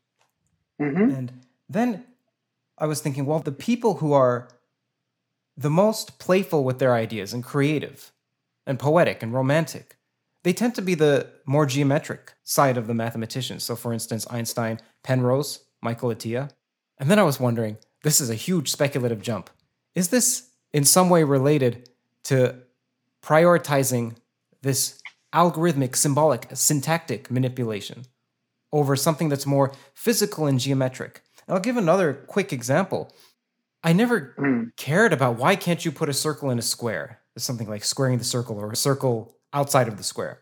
Because I'm like, who cares? You can just draw that. But then there's a specific set of rules with compasses and so on. That never, I'm just trained algebraically, like trained in terms of that's how I studied in school.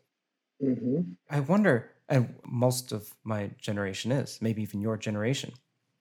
And I wonder how much of this dismissal of these grand ideas comes from a dismissal of geometry, like picture proofs are, hey, look, if you rearrange this... You can have... There is something to what you're saying. And there is a famous quote, which I don't remember who said it, maybe Atiyah, that God is like influenced mathematicians through geometry and devil through algebra, symbolic manipulation. Okay. Wonderful. Okay, so in other words, there is some truth to it. In other words, there is more imagination in some sense in geometry. A language program, in a way, is what tries to unify discrete and continuous and symbolic algebraic with geometric imaginative in a way. That's what I find beautiful. Ultimately, all of these distinctions that we make, these are all distinctions in our mind. They're all the distinctions. This is a story we tell ourselves. If I believe that there is a boundary, there is a line between the two, this is how it is for me then. But it's like people say truth and beauty, so it's already implicit in that is that the truth they will find, they don't expect to be beautiful. And the beauty they find, they don't expect to be true. But you yourself made the distinction. You yourself drew the line between the two. It doesn't have to be this way. You can say truth/beauty, one thing, or truth-beauty, one thing. And then in your life, you are more likely to encounter true things which are beautiful and beautiful things which are true. Same with geometry, algebra, and so on. These are all ultimately, these are all frameworks that we create. And in modern mathematics, you cannot do one without the other. The progress is made when they hit upon each other, when they touch each other. Algebraic methods, geometric methods, and so on. That's why we have algebraic geometry, which was created in the modern version was created by the genius Alexander Grothendieck, whom we mentioned earlier. His genius was precisely to be able to connect them, put them together. You see. So, but there are people who are dogmatic on both sides, who are predominantly algebraic or predominantly geometric. I think what is essential to understand is how much we are informed by our own psychology, how much we are informed by our own aesthetic preferences, our philosophical preferences, our metaphysical preferences. It's, in other words, the quandary of subjective-objective. A friend of mine who listened to my recent interview with Lex Friedman, conversation with Lex Friedman, where I talked about subjective, kind of like similar to what we're discussing, the subjective. He's like, well, but it's kind of trouble. I feel it's uncomfortable with it because you're proposing to replace some objective things by subjective. That is totally missing the point. What the point is to realize that you have always been doing this. You have always admixed your subjective to what you believe is objective. And then you try to come up with an argument presenting your ideas as if they're detached from you. I would contend that that's not the case, that it's always present. So it is not about replacing something with something. It's about acknowledging. That's what you have been doing all along, or what I have been doing all along. To what extent my theories, which I like to think of as objective, are motivated by my subjective preferences. For instance, we talked about, I like infinity. Yeah. I just like it. So it's my aesthetic preference. But if on the basis of this, I will start saying that everybody should like it, and those people who don't accept axiom of infinity are stupid or misguided, that's where I go astray. And that's where I put unnecessary strain on my mathematics. And it always, when somebody is really emotional about it, they give themselves away, because as a friend of mine once said, a very smart fellow, he said, you're not going to argue with someone who will say gravity doesn't exist. You say, oh yeah, good luck. Gravity doesn't exist. You're not going to argue with the froze, the corners of your mouth. That's not the case. And likewise, when somebody is arguing too passionately about something, it means that is something there in here, unresolved. We are not paying attention to this. We are pretending that in science we are really driven by some objective reality. Yes, we are to a large extent. Like I said, as a community, we decide which axioms are more fruitful and so on. But as a human being, as an individual, I'm also very much driven by things which come from my psychology, my psychological composition, with my philosophical preferences, from my, and my job is to be aware of it. That's called self-awareness. Otherwise, I'm asleep. I'm half asleep. I'm not here. I'm not, and so therefore, I am not doing my job correctly, in my opinion. So Alan Turing was aware. So here is a good example. Alan Turing, as someone who was aware of this raises very interesting question. He was not. It was not frustrated by it. I think it made it even more interesting for him in many ways. It's a shame that the way he was treated by the British government, as I'm sure you know, that he was subjected to hormonal therapy, because he was gay, and he died at the age of 32, as most people believe, by suicide. What a travesty, And that's the machine. That's the real machine that we should be aware of and careful about, What do you mean that's the machine? The machine, the government power, which is unleashed to destroy an individual, a brilliant individual. And you say, well, it's because he's gay. No, it was not, because he was different. So more broadly speaking, societal norms or the government in particular? Well, in this case, obviously it was the government. Not government, but the government agents, obviously. Sorry, what I mean to say is the machine in general for us, is it, in your mind, is it the government or is it societal norms or is it...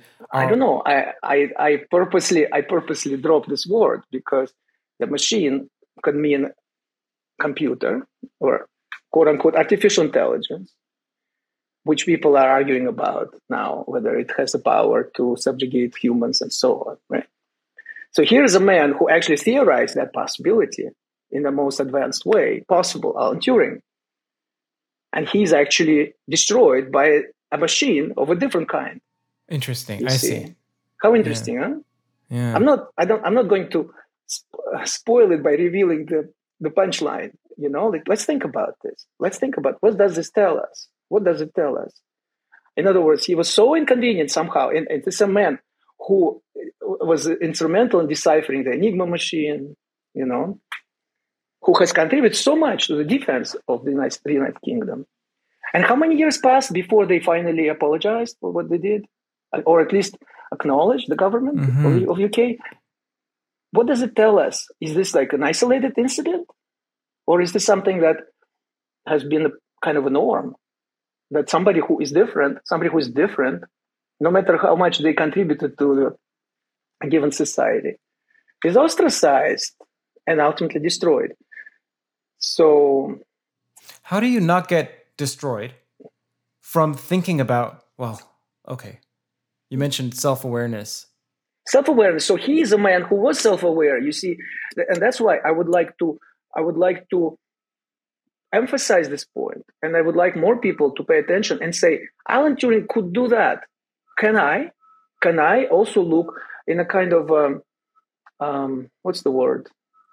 A neutral kind of way on the things without emotional investment in it, but look at the facts, weigh different ideas, different opinions without engaging in ad hominem attacks or, getting overly emotional about it. Can I? And if not, and if I can't, let's find out why. Let's find out what within me is creating trouble, so to speak. And it's not a bad thing. It's not a bad thing. Is there something that's bad about being emotional about it? Because you're clearly passionate about what you're saying. But I wouldn't say what you said is wrong because it means you're emotional. So, yes, but it's important for me to know where it comes from. Like you did ask me this, and I can explain briefly.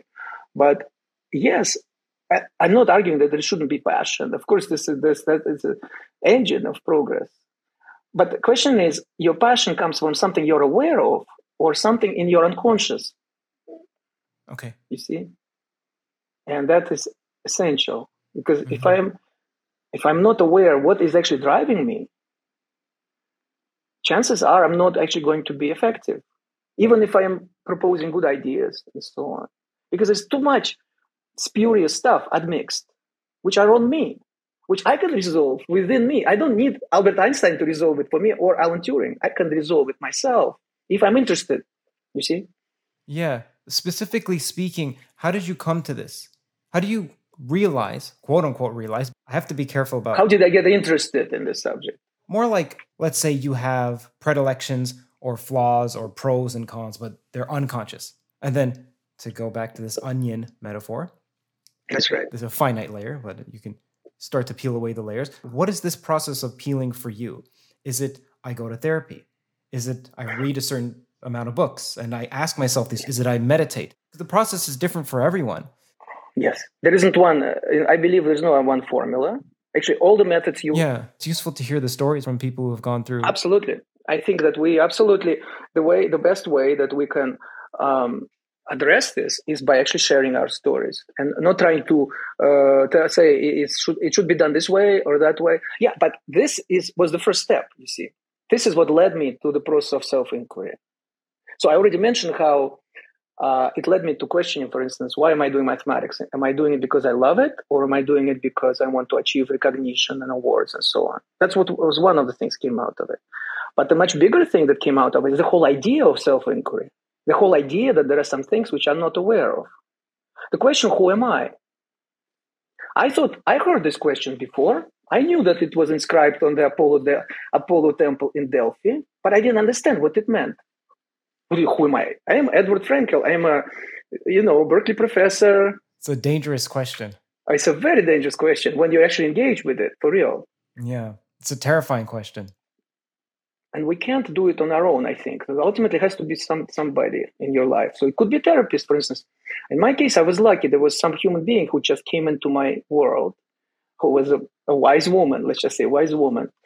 And somebody I respected, and this is about a year after the book came out. So this is summer of 2014. The book was published in October 2013. So I was ready to go beyond from Edward 1.0 to Edward 2.0. You have to be ready for it in some sense. And then the universe, quote unquote, will conspire. At least that's what happened to me. And I have since heard similar stories from other people.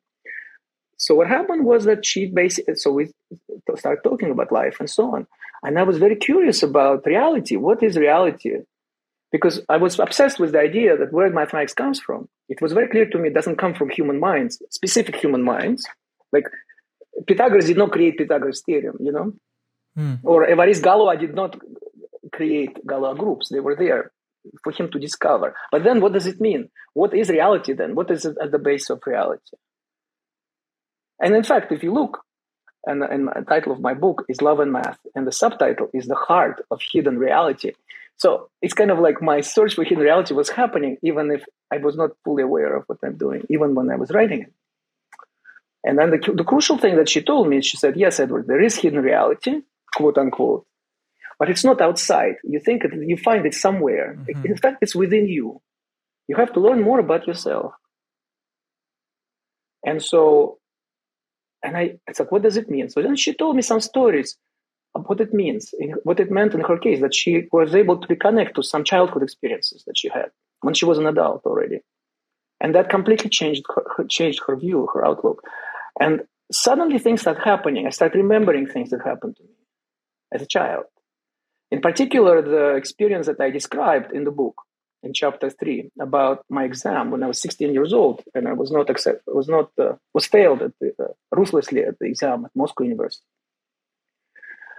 I thought I knew. I remembered it factually. I remembered it as a third person, from a third person perspective. But I did not remember it from the first person. And so then suddenly this happened in September of 2014, where I was asked to speak about it. And the night before at my hotel, I was able to connect with that boy. And it was like a tsunami. I realized what happened. Did you break down crying? Oh, of course. But it was worse because, in some sense, it was worse because the thought that I had in my mind was, no amount of tears justify this world, justify this life. Why? What is the point? Oh, geez. It's really, really kind of sad moment, because you realize a part of you died. I realized part of me died when I was 16 years old, and I was not even aware of it for 30 years. Okay, so I am moving on the battlefield of life, crippled, basically, like I'm missing a limb, and I'm not even aware of it. And my mind, my conscious mind, constantly, don't look there, don't look there, don't look there. That's why I was coming up with all of these ideas about the universe and reality, the objective reality, and so on. Because how convenient! It's all deterministic, and it's all a bag of particles. So particles don't feel pain, or a human is an algorithm. So it's a coping mechanism. Coping mechanism for me, it definitely was, and I will never say that it's true for everybody. Maybe it is for some people. Maybe it's not. All I'm doing, I'm sharing my story. This is my story. I am convinced that some of the naive and vapid, quite frankly, ideas that I entertained about the world were to a large extent motivated by me not willing to find out what happened to me when I was 16 years old. Because it was too painful. I wrote a piece about this, by the way. I was asked to, I've spoken about this a number of times, including my last conversation with Lex Friedman. But I also wrote a short piece for a volume by my friend who is an expert, Jim Polsky, who is an expert on AI safety. So he published a volume. I'll link it in the description. Yeah, academic volume on AI safety and security. And he asked me to contribute about first-person perspective. So I wrote about this and to what extent this defined me, not knowing. Because then your life becomes driven to a large extent by creating barriers of finding out. And that's what it means, who you are, who am I, right? So I understood what it means. If there is this part of me, which I chopped off. Why? Because it was too painful. So it is a defense mechanism. And nothing wrong with it. Happens to all of us, I believe, to some extent. And there is a lot of literature about this, by the way, and neuroscience confirmations and so on. So, but it's me, it's part of me, and yet I'm no longer connected to it. So do I know who I am? No, because there is this part of me which I'm not connected to. So that's one way in which you can, it becomes a very practical question. Who am I? Am I aware of all my secret little Edwards? And not necessarily, it could happen in adolescence and in adult life. But most traumatic experience, most difficult experiences usually happen when we're children. We're not yet equipped to deal with this pain. And for me, it defined my life. It gave me a lot of fuel. It propelled me to become a mathematician and so to achieve and so on. To prove those guys who failed me that how good I am, you see. So 5 years after I failed at 16, I get a letter from the president of Harvard University inviting me to come to Harvard as a visiting professor. I'm barely 21 because I wrote some papers which became famous or well known. Why? Because the drive, But then the cost of it, the downside of it, is that I lose that spontaneity of a child, that ability to look at the world with fresh eyes. I'm afraid of things. I'm scared. I want control. I want safety. Do you feel like that was a cost that if you were able to rewind time, you wouldn't pay? Because another perspective is, you know what, Edward? Everything that happened to you made you. Yeah, well, I did it myself, of course. I would not change a thing. But I can say it only now because I have connected to that child. I connect to some other painful experiences that I can say it. If somebody came to me before it happened and told me that, Edward, you should be grateful to your examiners who failed you because that's what made you who you are, I would just hit them in the face. Like, what are you talking about? How dare you? But now, of course, I know. Yes, of course. I would not change a thing. It was all me, all along. And Yeah. I am not, no qualms about it. I would not have been who I am without any of those experiences, unless I still refuse to connect to them. If I'm still refusing, then I'm not myself fully. You see what I mean? And so you ask, how did I get interested in this subject? So then, this is 2014. Then I started getting invited to various forums to speak about these things. And that's when there was the first wave when AI became controversial. This is, mind you, 9 years ago. But already you had people like Stephen Hawking and Elon Musk and Bill Gates already voiced concerns. And so this becomes my playground, this conversation, because I think up until that point, I am in sort of this half asleep state where I'm still thinking partially about myself as a kind of a machine, or I would like to be a machine because the machine doesn't feel pain. So, kind of feel safe. Also, I feel that I know how things work. Again, makes me feel in control, Suddenly, all of that is swept away. My inner child, unfortunately, becomes such a trope. I don't want to use this expression, but it's true. It's like you gain this dimension of Jung talked about this archetype of divine child. That's the part of you which always wants to grow, which wants to look at the world with fresh eyes, which is spontaneous, which is playful. I lost it to a large extent because my connection to a very specific child, 16-year-old Edward, was severed, at that exam. And suddenly I'm connected. So that now I am like, wow, so now I am going to the opposite extreme. And I'm saying, this. So then for me, AI becomes these ideas of AI, the ideas of uploading, like the singularity and uploading your mind and so on. It becomes totally opposite to what I'm experiencing, right? It almost becomes the idea of me being captured by this, but again, by my cerebral side. Because ultimately for me, this discussion about AI, it's just a safe way to talk about ourselves. AI represents our cerebral logical side, like in the movie the 2001 Space Odyssey by the great Stanley Kubrick. HAL 9000. What is HAL 9000? He is the cerebral part of Dave Bowman, the astronaut, which has run amok. I don't know if you're familiar with this movie. Yes.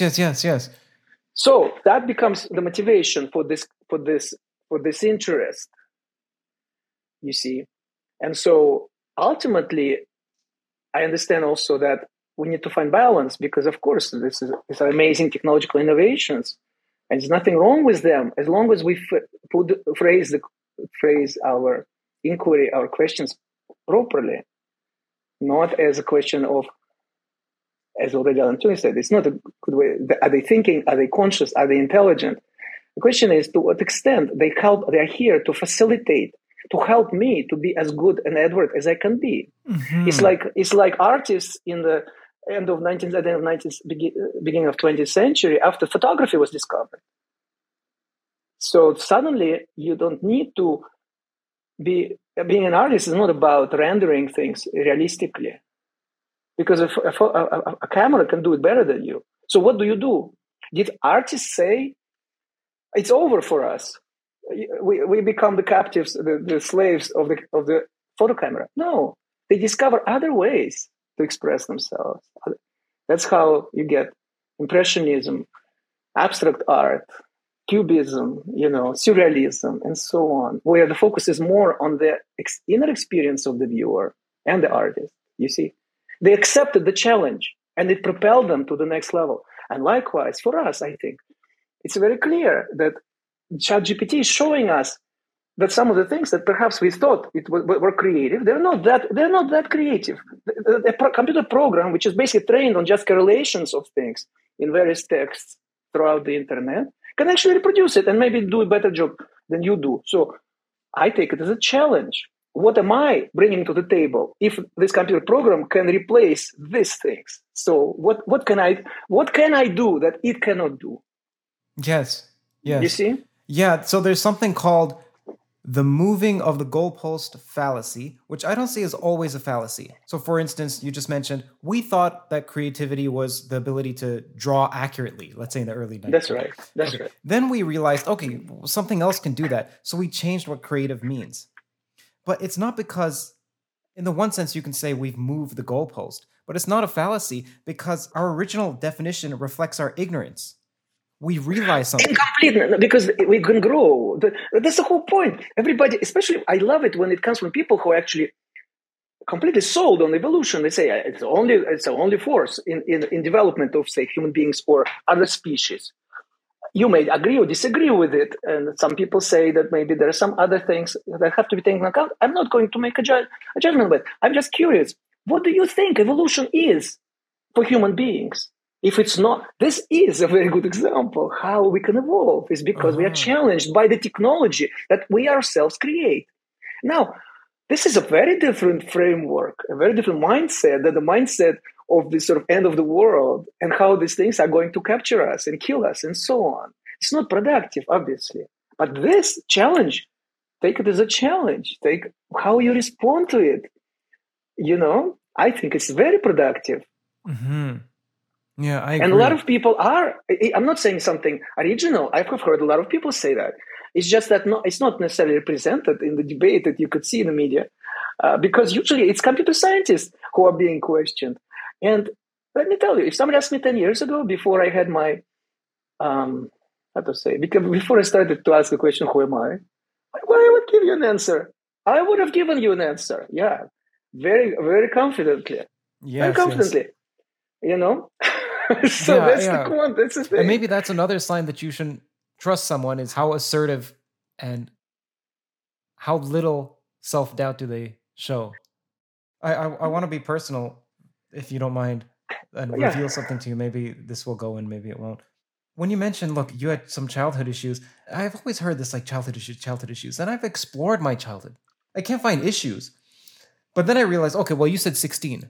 So I think I had, when I was 17, I had my heart so broken.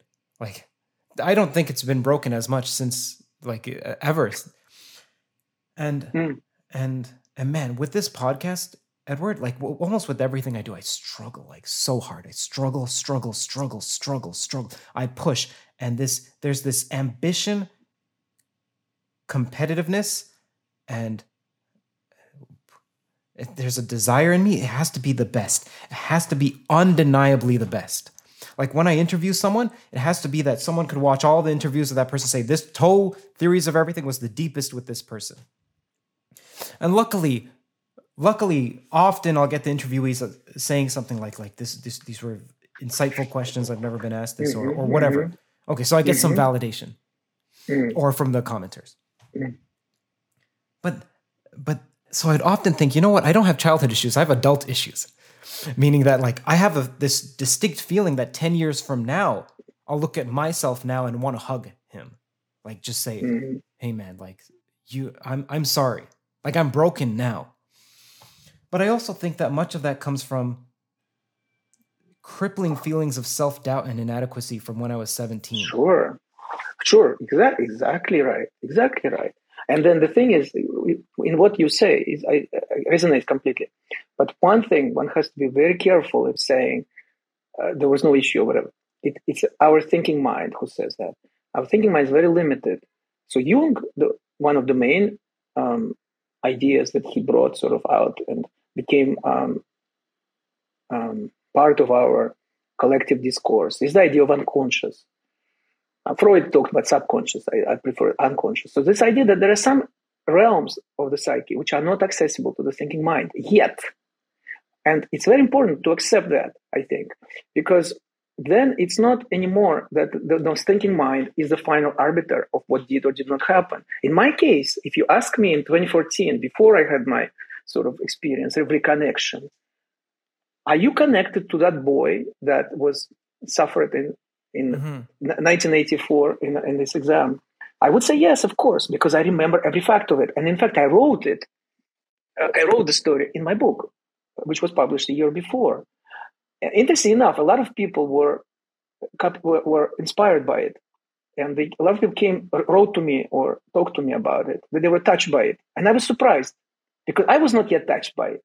But because that's the power of art. Because I wanted to write a book and to connect to my readers, I allowed the boy to speak. I was not yet ready to speak to the boy. Me, adult Edward, in 2013 or 2012. But because I wanted the book to be real, I delegated this chapter to him. And it was the first time that he was unfiltered. He spoke. Not to me yet. He spoke to the readers of the book. But the ice was broken. So barely a year later, I finally found the courage and the strength to speak to him directly and to understand, to remember what happened. So my thinking mind was not aware of it. It's very important to understand. And you cannot force it. It's very important not to force, because if you're not ready for it, I could commit suicide easily. I could see that. Easily, because you're so disenchanted. You're so disappointed in this cruel world. You feel like there is no reason to live. And you have to be very strong to withstand that. And in fact, the point is that it passes. It passed. And I had this amazing experience of like, he comes alive. He's within me. Like I hold him. He's here. And I spoke to him, to the little Edward. And I said, look, I'm sorry I have neglected you for 30 years. I did not know. But look what we have done. Look what we have done. It was not in vain. It was not in vain. And now you're back, and I will never let anybody hurt you again. And what did the little boy say in response? He was just beaming, And the next day, so I was invited to speak at this spoken word kind of event in New York in 2014.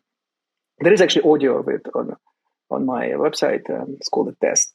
And I spoke, and the boy spoke. And it was like, I never experienced that kind of connection with the audience. It was the first time he actually spoke through a microphone into the audience, because he was with me.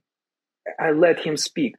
So the point I was trying to make is that when we are ready, if we're sincere, if we are not actively trying to prevent this type of experience, it will happen. Don't try to force it, but always ask when something is off, like when you get agitated. For me, it's like this. I get agitated unnecessarily, triggered. What is the source? When was the first time I experienced that? Under what circumstances? So that kind of gives a path to finding out the source. Because usually it's some kind of event, I think oftentimes. It could be a series of things. May not be just a single event, I suppose, But most powerful are events, like you said, when we get broken. And it doesn't have to be child. It could be adolescent, teenager. It could even be a young adult, But an experience as a young adult, once you process it, it may lead you to an experience as a teenager, and which can lead you to an experience when you were 6-year-old or something, And there is nothing wrong. Ultimately, it becomes this beautiful journey of self-discovery. It's beautiful because it's you. You learn more about yourself. People go, like Columbus, he has to get on a ship and try to find India. Then he doesn't find India, he finds America, and so on. Here, it's you. You're here. You cannot run away from yourself anyway. And it becomes this beautiful process of self-discovery. And each time a new layer is lifted, you start, for me, it's like this. It's been like this. I start seeing things which I couldn't see before. And I'm pretty sure it influenced my mathematics also. Did you feel like a weight was lifted and you're actually even physically more flexible? Oh, of course. Oh, it's on the level of the body. It's an incredible restructuring. Which, by the way, is another way. So there is yoga, there's meditation, all kinds of things, which are also meant to reconnect us to this other dimension. The problem is for somebody like me, is in the mind. I'm in the mind. In the mind meaning like the cerebral logical stuff. And I'm become a prisoner of it. That I try to apply. That becomes my only tool. So if I'm confused, if I'm not sure, it means used to be for me, think about it harder, think about it more. That's the only way, through logic, through reason, and so on. William James said that that's like trying to see more of the darkness by turning up the gas. Yeah, or it's like trying to find darkness with a lamp at night. Just where is it? And or trying to find the white snow when you have orange tinted glasses on you. Where is the white? Where is the white? Let me put on more glasses. More yellow, more yellow. I mean, it's very clear. So the thing is, and then going back to your earlier question, if you asked me 10 years ago about AI and all this stuff, or before all this experience, so of course I'll give you a particular answer, because I actually chose mathematics as a way to escape from reality, because reality was too cruel for me. I didn't want to deal with this stuff. So I found this, what I consider to be a pure world of Platonic forms, where there was no bigotry, there was nobody to hurt me, where I could just revel in the beauty of it, and don't bother me with your so-called wicked world, So then how can you trust me? So people would come, if they came to me and because they look up to me as a scientist, as a mathematician, so I have some expertise that they don't have, they would trust me to give them a kind of a wise answer. But I was not capable of giving a wise answer by virtue of my psychological composition. Isn't it obvious? If I have not done any work of self-discovery, of finding out who I am, of reconnecting to the parts of myself that were lost on the battlefield of life, so to speak, how can I possibly give a good answer? But people don't realize, because they think of us as their gurus, and because because our education system is broken, and also the popular books sometimes suggest things which are like, I go like, whoa, this is 19th century science, which has been thoroughly repudiated by 20th century math and physics. So that's where we are. But I think luckily, because of you have your podcast and others, and I think that it starts moving. It starts moving finally in the right direction. And the right direction is understanding that our personality, our first-person perspective, is intricately connected, is intertwined with our theories. They do not exist on their own. And we are not independent spectators and observers. We are in the thick of it. With you forgiving your examiners, did you have to... Well, okay, firstly, do you still feel like you're able to forgive them, or is there a part of you that... Absolutely. They suffered. I know one of them actually, it came to my attention that one of them, around the same time when I was reconnecting, 2014, he died he was a kind of he liked to go on hiking trips, like in the north of Russia, alone. And that they found his body and he died in one of those trips in 2014. And the other one, I don't know. The other guy, I don't know. But I absolutely believe that they suffered. They must have suffered. I mean, how do you feel if you do this to a young kid who's done nothing wrong, right? So it's just because of my Jewish last name, my dad is Jewish. So Frenkel is a Jewish name. My mom's Russian, by the way, by blood, and not religious at all, and so on. And then yet you single out somebody like that. And then you give this hard questions. It's a setup, right? So this is well documented. I'm trying to say, I see that they must have suffered. I see that they were misguided. And so that's number one. And number two, also, thank you for giving me all this fuel. Yeah. Without which, I mean, if I was accepted to Moscow University, oh boy, I would be living in a dorm, okay? I'd probably party like there is no tomorrow. Would I become a good mathematician? I'm not sure. Which, okay, it would still be an interesting life. But this definitely shaped my life in a particular way and brought me to places which I may not have been able to reach otherwise. So in some sense, yes, thank you. It sounds weird, but it's only because my boy is here and he's not going to let me fly. He's not going to say, he's laughing with me. He's like, yeah. Mm-hmm. That's the paradox. That's the transformation of life. That is evolution and growth from somebody who's not willing to look that pain in the eye, so to speak, face that reality. And therefore is bound to run away from certain experiences in life, or from certain insights, or from certain ways of understanding life, to someone who becomes friends with that through suffering, of course. Through suffering, you cannot avoid it, in my opinion. And by the way, it's not. I listened to. There's a great conversation between Lex Friedman and Yuval Harari. He wrote *Sapiens*, and a great historian and writer. And he said a bunch of things which I really resonate with me. Suffering is a human. This is what distinguishes that from robots ultimately. So in other words, Turing had this imitation game where you have a conversation with an interrogator, and the robot is trying to convince the interrogator that it is human. But in fact, the real criterion is, can it suffer?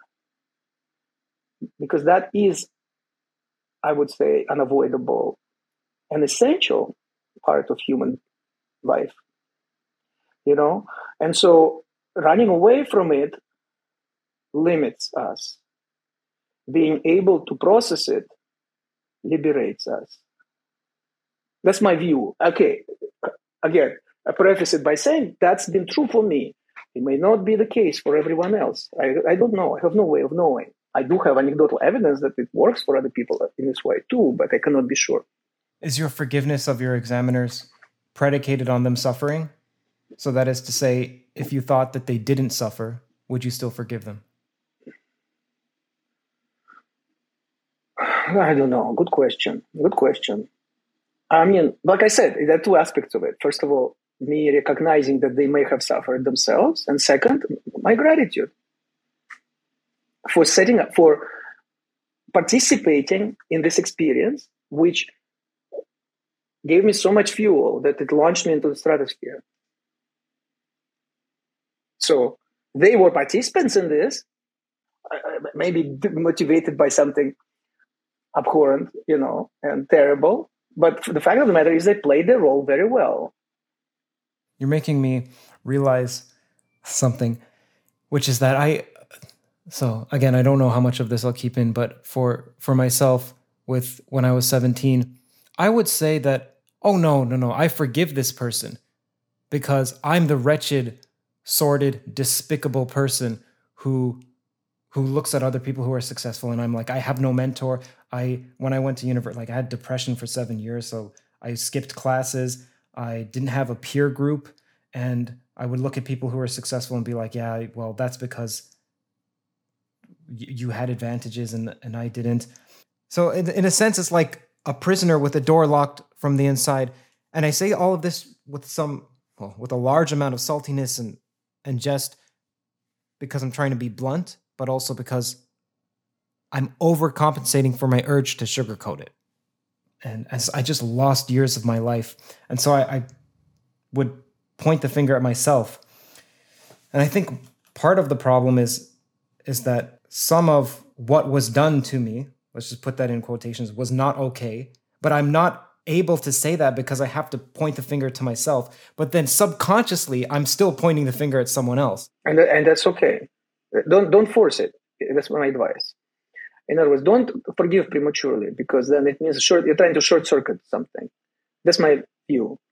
There may well be something for you to discover in this memory. Don't try to do it fast. What's the point of, it's like Alan Watts said, when you play music, the purpose is not to get to the end of the piece, because if that were the case, then the fastest musicians would be the best. No, the point is to play. And so just be open to the idea that there is more to discover. Speaking of paradoxes, Edward, look at this, man. I get to speak with you. Look at what you do. You get to study math, even though you're saying initially it was an escape route. I have the best life, the best wife, I love my car, even though it's just a Toyota. I love every aspect of my life and more and more and more. And interestingly, despite the suffering, perhaps because of the suffering, hey, who knows? Yeah. That the struggle, sorry, not suffering. I don't suffer. But I struggle. Sure, whatever. Yeah. More and more I've been biking recently, Edward. So, there's this new feeling, I don't know how to describe it other than when I look out at the world, it's like the feeling when you're extremely thirsty and then you take a gulp, but it's of satisfaction and beauty. something like being transfixed by the splendor of the world or amazement. Something I look out, I'm like, whoa. And I haven't seen that for my entire life, except for the past few months, like more and more and more. That's awesome. And I don't know where I was going with that now, but what I'm saying is that despite all of this talk, like of working super hard, like understanding different physical theories and dealing with consciousness theories, like that's rattling. And at the same time juggling editing, family obligations, so on. So this is what an honor that I get to speak with you. Like, holy moly, you're like, for years, I remember recognizing your face, and you've influenced me years ago, and I had forgotten. And now I get to speak with you. Now I get to read your book and speak with the author. Like, what a beautiful privilege. Like, it's the best, man. And I'm sure you're like, holy moly, what? No, I get to speak with Kurt. Well, no, I'm just kidding. But I get to study the Langlands program. I get to make contributions that stay in math. Man, what lives? Yeah, well, but it's beautiful. It is beautiful. Edward, okay, one last thing. Now I feel guilty because this is something that comes up, is that whenever I have this feeling of, wow, look how great life is, then I think, but most other people, or at least in my mind, most other people, or many other people are suffering. Who am I to feel so good? And then that impinges, and it prevents me from fully appreciating a moment, because I'm like, yeah, but there are people who are starving. Yeah, but there are people who can't make ends meet. And yeah, but there are people who so and so and so. So how do you ever struggle with that, and how do you deal with that? No, of course. But I don't know. I feel that we cannot do it. But we have a life, a human being has limited resources. We have limited life, like in terms of time, the longevity, how many years we got. We have limited spatial dimensions and so on, and resources, energy. So the question is not to spread yourself thin, and that's why I'm not so happy when people go on Twitter and they start venting their anger, because it means run away from your true responsibilities. It's cheap to go and argue and accuse and blame on people. It's an emotional discharge. But so if you really care about this, just go to that war zone, go to that poor country and so on, and do it. Action is not the same as words, which are not supported by action. So then what's the resolution of this? The resolution is to find what you truly love and dedicate yourself to it 100%. And this way you will contribute in a positive way to the society. And then your own, self-recriminations and thoughts about don't deserve, and so on, is you're blocking yourself from being fully dedicating and really impacting things. It takes energy away. That's how I see it. That's like self-doubt. It's natural. I'm not saying it's not. It's where I'm given to sometimes to bouts of self-doubt and self-criticism and so on. It's normal, I think. But ideally, I consider it as something that is a waste. Mm-hmm. And the way to overcome it is to truly do what you love and just keep going with it. And look, how successful your podcast is, for instance. It's only been around a couple of years. You have some people, such a dedicated audience, and really great interviews. I've watched a bunch of them. So that's what we can do when we really dedicate ourselves to something that we truly love. And I think that's the only way we can do as human beings. What else can we do? Be aware of yourself, be aware also of the world, be aware of the suffering in the world, but also be aware that you cannot pretend that you are the almighty God who is going to solve everything for everybody. No, that's not how we set up. You have your mission. It's not like a mission which is given by somebody. I feel like it happens as we go. You choose it as you are living. It's part of life. But if you're open... You don't believe it's co-created. Like there's a part that's innate and there's a part that you choose. It's a narrative. So maybe, who knows? I feel like all of this, what you describe, any such theory is a story that we tell ourselves. And we are human. A very important, essential part of being human is the ability to tell stories to each other and to ourselves. By the way, this is where I love Yuval Harari. Also, he explains very clearly that history of our civilization is a history of ideas and stories. Mostly not even ideas, stories. We tell each other stories, and it creates this sort of market of stories. And they evolve, and they merge, and they separate. And who knows how it happens. But we also tell ourselves stories. Now, if this stories are different. So if it's helping me to be the best I can be, and this is something which we can feel, right?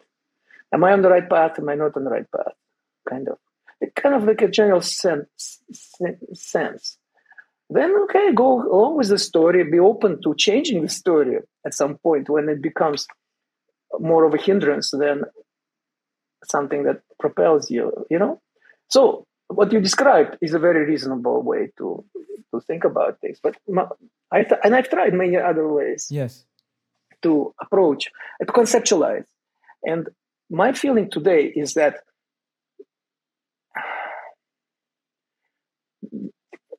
sometimes I need it, sometimes I don't. Sometimes I just feel, sometimes I'm guided by something like you described, that there is this higher self and the lower self and this collaboration between the two or something. Sometimes I feel that I don't need it. It changes, kind of.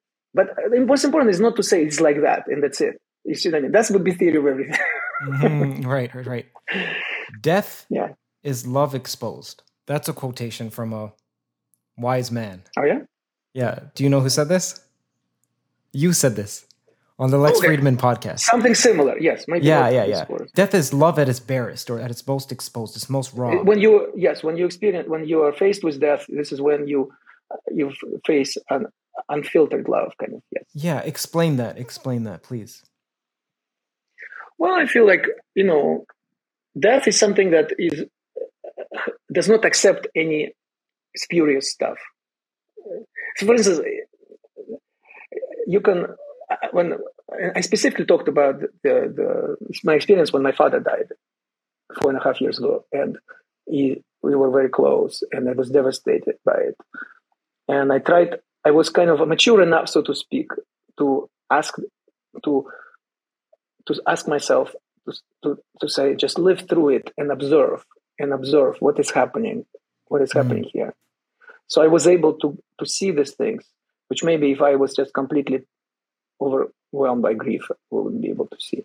And what I saw was that there was a natural tendency to come up with some explanation of what's going on. Like we just discussed, some story. But they could not hold those stories. Like they melted in the face of death. Mm-hmm. Like death is staring at you. And any stories you throw at it, to protect yourself. So then what is it then? And then why do I feel so much pain? And then I realized that the intensity is simply my realization that you could say my father's gone. I will not be able to spend time with him and to laugh together and to enjoy things together. But also, but why does it bother me so much? Because I love him. So at the root of it is love. And then I thought the reason why it is so painful is because normally we put filters because we pretend that it's two different beings communicating with each other. But ultimately, when you're in love, and I strongly believe in this, you cannot love another. You always love. When it is true love, in this moment of experiencing it, you become one. It could be your father, your parent. It could be your friend. It could be your lover, your partner. But this is a kind of a cornerstone of the Eastern tradition for me.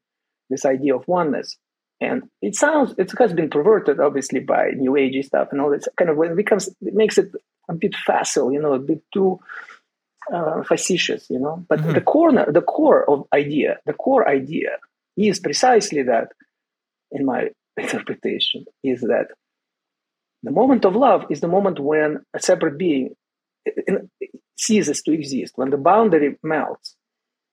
Whether we conceptualize it this way or not, it doesn't matter. We feel it. We feel this very strong emotion. It's a particular way of conceptualizing it, of course. But I think it's a helpful one because ultimately it points out to another way of cognition, which is not tinted by the sense of a separate being, which is to me the root of a lot of suffering, is the idea that there is a separate being, actually. One can always argue to what extent it's real and to what extent it's a construct.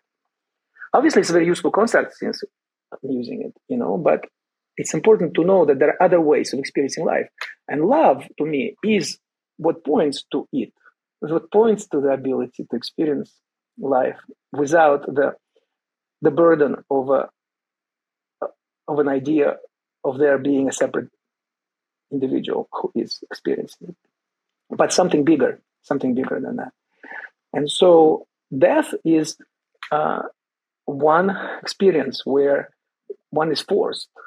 If indeed who died is somebody you deeply love, for real, I think that in this experience that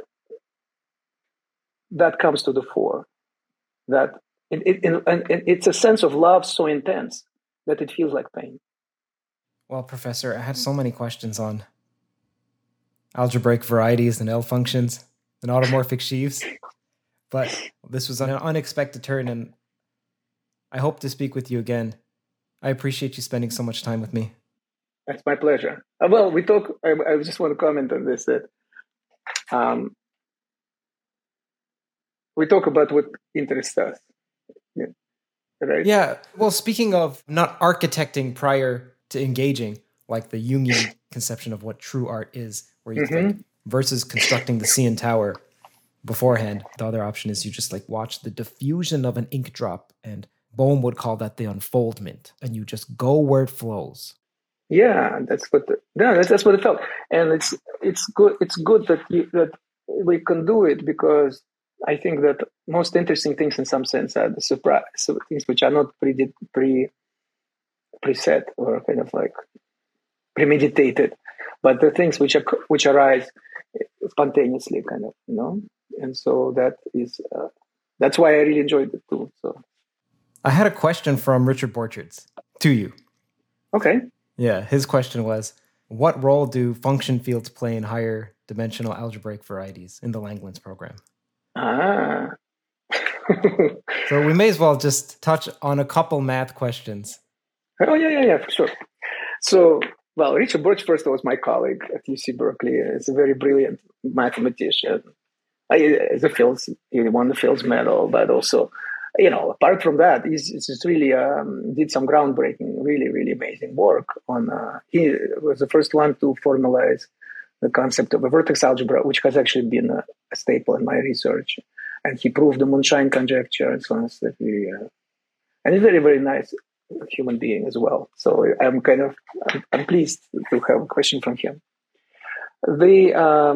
What he's asking about is the following. So we talked a little bit about the Langlands program. So the Langlands program original formulation is for number fields, for numbers, for numerical systems like reals and complex and so on. That's right. But on the other side of it is Riemann surfaces, which are like a sphere or surface of a donut and so on. And so André Wey, in his Rosetta Stone that we discussed, he found a bridge between the two, which seemed very similar. On one side, you have these numerical systems. On the other side, you have this geometry of surfaces. And the bridge that he found is the following. You should look at, instead of looking at the surface itself, you look at functions on it. And these functions they're going to be what's called meromorphic functions or rational functions. So they have zeros and poles. Sometimes at some points they're not defined. They go to infinity. And this gives you what's called the function field of the Riemann surface, from which you can basically recover it. And that field is very much like number field, like rational numbers. But what stands in between is when you take a Riemann surface is a curve from the point of view of algebraic geometry. It's a curve over complex numbers. But you can also, so it's defined by some equations with complex coefficients, polynomial equations with complex coefficients. Coefficients in the field of complex numbers. But you can also write such equations with coefficients in other numerical systems, for example, in finite fields. So modulo prime, like clock arithmetic modulo prime numbers. And then it really becomes that the function field of that is really very much like rational numbers or a field of rational numbers. And so this way you found a bridge between the two. So that's what is referred to as a function field case. But in the Langlands program, it's about curves. So it's one-dimensional geometric objects. And what Richard is asking, what about two-dimensional? Now, a Riemann surface ostensibly is two-dimensional from the point of view as a real manifold, right? So a sphere has longitude and longitude and latitude, right? Two coordinates. So its dimension is real dimension is 2, but its complex dimension, because remember, complex numbers are two-dimensional over the real numbers because there is square root of -1. There is an independent element. So complex numbers are two-dimensional from the perspective of real numbers. Therefore, a two-dimensional real thing is one-dimensional from the perspective of complex numbers. So as a complex geometric shape, it's one-dimensional. So the question is, can you extend the ideas of the Langlands program to two-dimensional objects or three-dimensional and so on? And unfortunately, today, there is very little information about this, very scant.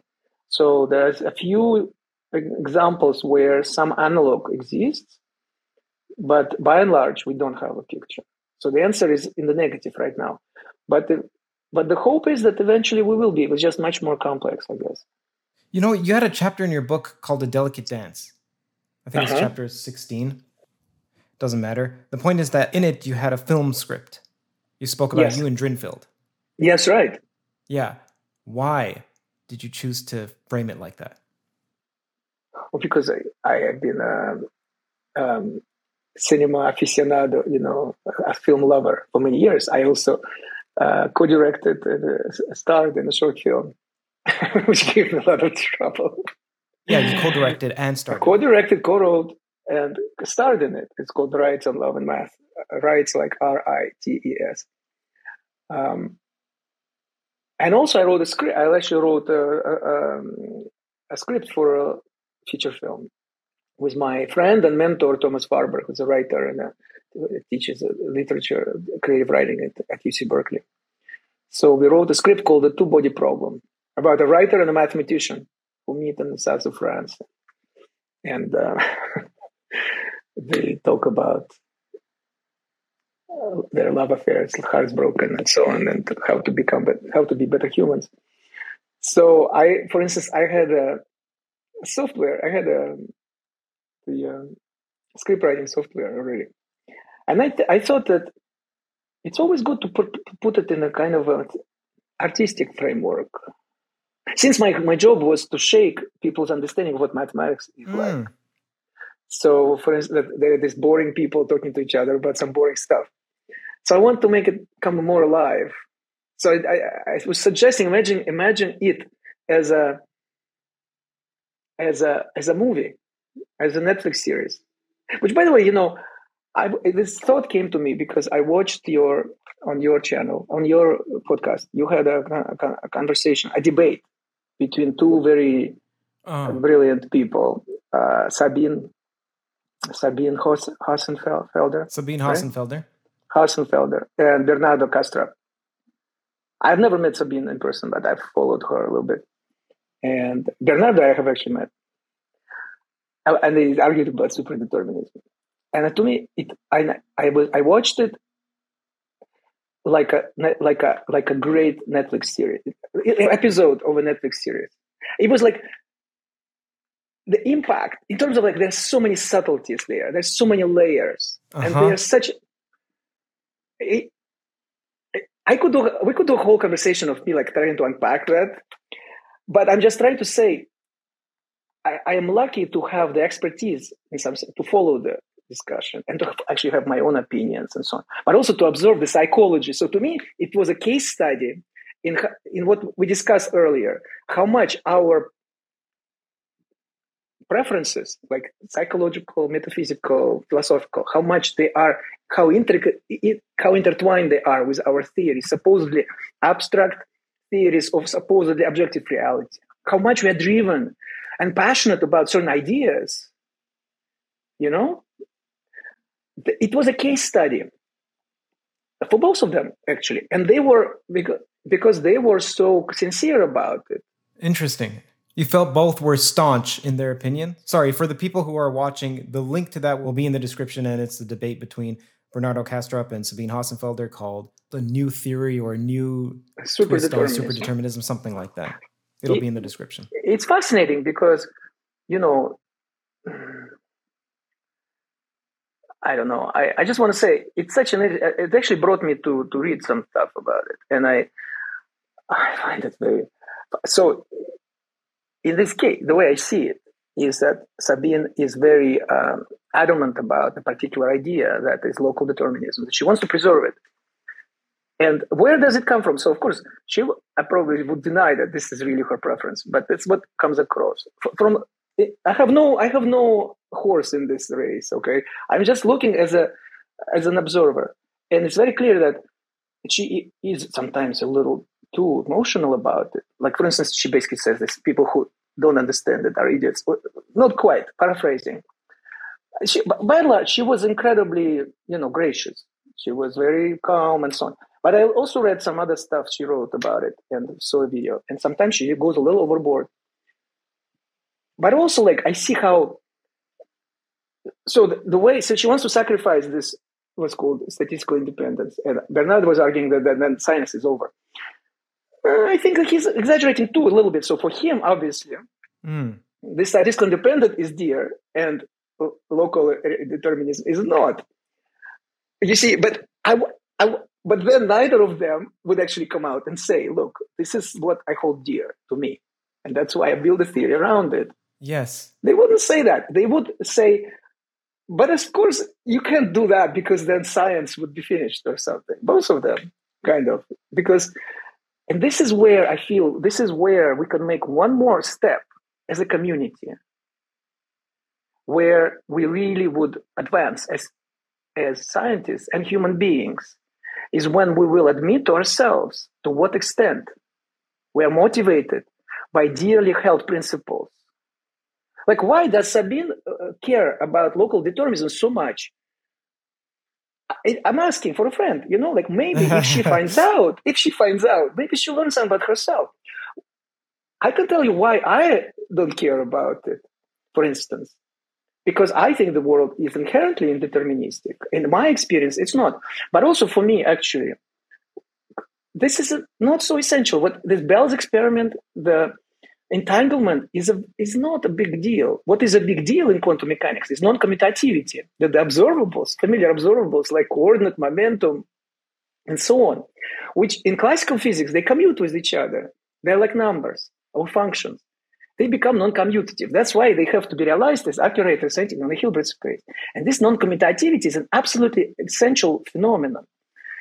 Now, mind you, the commutator between, say, momentum operator and coordinate operator is very small. It's proportional to the Planck constant. So classical physics, therefore, can be thought of as a limit of quantum when the Planck constant goes to zero. Likewise, Newtonian mechanics can be thought of as a limit of Einstein's special relativity when the speed of light goes to infinity. And likewise, in general relativity, we have curved space-time. And our traditional view was that we live in the Euclidean space, which has no curvature. So there are three parameters, non-zero parameters that were introduced in the 20th century.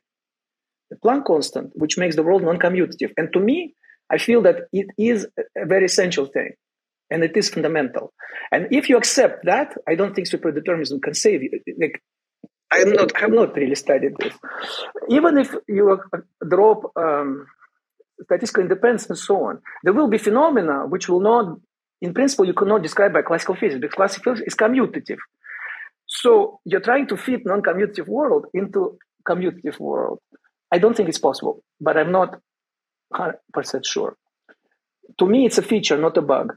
Likewise, the fact that the speed of light is finite, and it's the same to all observers, which is the feature of special relativity. It's a special thing. It's not something you fight. And my question would be, how much do we want to sacrifice of the scientific of the things we have discovered in 20th century to accommodate our belief systems? For instance, let's suppose I am interested in preservation of local determinism. So then I'm willing to postulate that my experimental apparatus somehow magically behaves in weird. Now, Bernardo says, okay, it's weird, it's impossible. I disagree. Quantum mechanics is weird too. Niels Bohr famously said to somebody, your theory is undoubtedly crazy. The question is whether it's crazy enough to... So the fact that it's weird to me doesn't mean it's wrong. So I keep open mind. It may well be that superdeterminism will become prevalent scientific theory in the next few years. Who knows? I would not be surprised. To argue that it's impossible because it's weird is disingenuous. It's disingenuous. For me, the point is not that. The point is that let's admit why this is put at the forefront of a theory. It's because of a preference. There is this Samuelson, the great economist, had this theory called revealed preference in economics, that sometimes observing agents' behavior, you can actually find out what their preferences are. That's called revealed preference. To me, it's a revealed preference.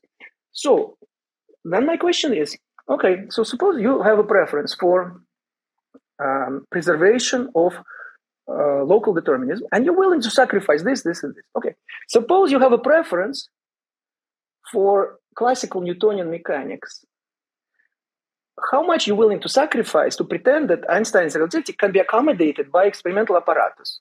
Mm-hmm. So, for instance, we know that what happens, one of the predictions of special relativity is that as you move faster, time slows down and distances shrink, right? How much you're willing to ascribe it to some kind of conspiracy between detectors that you use in your experimental apparatus? Like, I don't think anybody asked superdeterminists this question. Like, would you be willing also to do that?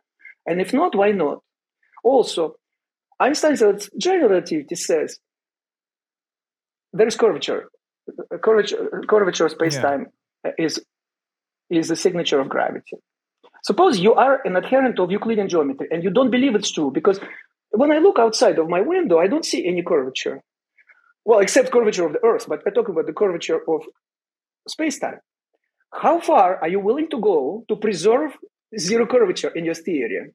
By ascribing different observed phenomena. For instance, Eddington discovered that, famously in 1919, Arthur Eddington's expedition discovered that the ray of light bends around a massive star. Let's suppose and that is considered as an experimental verification of Einstein's general relativity. The fact that space-time is curved around massive bodies emitting gravitational force. Let's suppose that you like Euclidean geometry and you are adamant that the world is Euclidean, no curvature. Are you willing to then say that your experiment explain away all this experimental data by saying that it's just we should look deeper into how these measuring devices are set up. Maybe there is some weird communication between them, which we're not aware of, which creates this illusion. Now, I think we have to be consistent. So if you say, yes, in principle, you could do that, and it's kind of we are kind of like in the same game here, because for us, superdeterminists, it's very essential to believe that there is local determinism. We are willing to sacrifice other aspects of our theory to accommodate this. Then it's a different story. But ask these questions to also see maybe to what extent you are investing yourself and your preferences into your theory. Something you may actually accuse others, for example. She has been extremely, Sabine Hossenfelder, extremely helpful in unraveling sort of this fallacy of the string theory and the fact that practitioners of string theory are still not willing to admit the failure of their enterprise. Sabine has been extremely positive, in my opinion, in this. She wrote a whole book called Lost in Math, saying that we are led astray by our preferences for what we consider beauty and so on. But can we also be led astray by our preferences for certain philosophy or metaphysics? And it's always nice, easy to see it in other people. Can we see it in ourselves, that we're actually doing something very similar? Now, then the next question is, do I see it in me too? Because I'm now saying, I'm not criticizing actually. I'm trying to explain why to me it was like an amazing Netflix movie. Unfortunately, you need to have some background to understand. But if you do, it is an incredible case study in how we are being human. And it's normal. But it shows to me also, it helps me. It's almost, I want to say thank you so much for showing this to me so clearly. It's informative about yourself. Yes, because I'm also, and by the way, it extends beyond science. How often, do I find myself in my life, in my personal life, adhering to certain ideas, knowing full well that there is no proof for them, but it's just like how I want it to be. And then suffering as a result. And to see in a microcosm this process, how we fool ourselves, how easy it is for us to fool ourselves,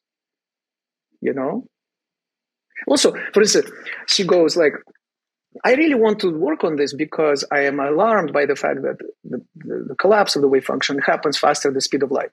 But excuse me, quantum mechanics contradicts special relativity. Everybody knows this. That's the whole point. That's why we have the next level theory, which is called quantum field theory. I have not yet seen any superdeterminism addressing local determinism in the framework of quantum field theory. They try to do it in the framework of quantum mechanics, and then they... Okay, so this has been a bit too harsh on Sabine. So to be fair now, what would you say about Bernardo? No, he was a bit harsh on her. That's what I would say. But I'm just saying, like, Schrödinger equation is non-relativistic.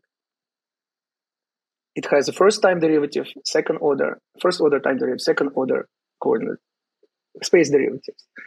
So it is not relativistic. So therefore, to say that the collapse of the wave function is somehow alarming to us, but how about Schrödinger equation? It's also non-relativistic. You see what I'm saying?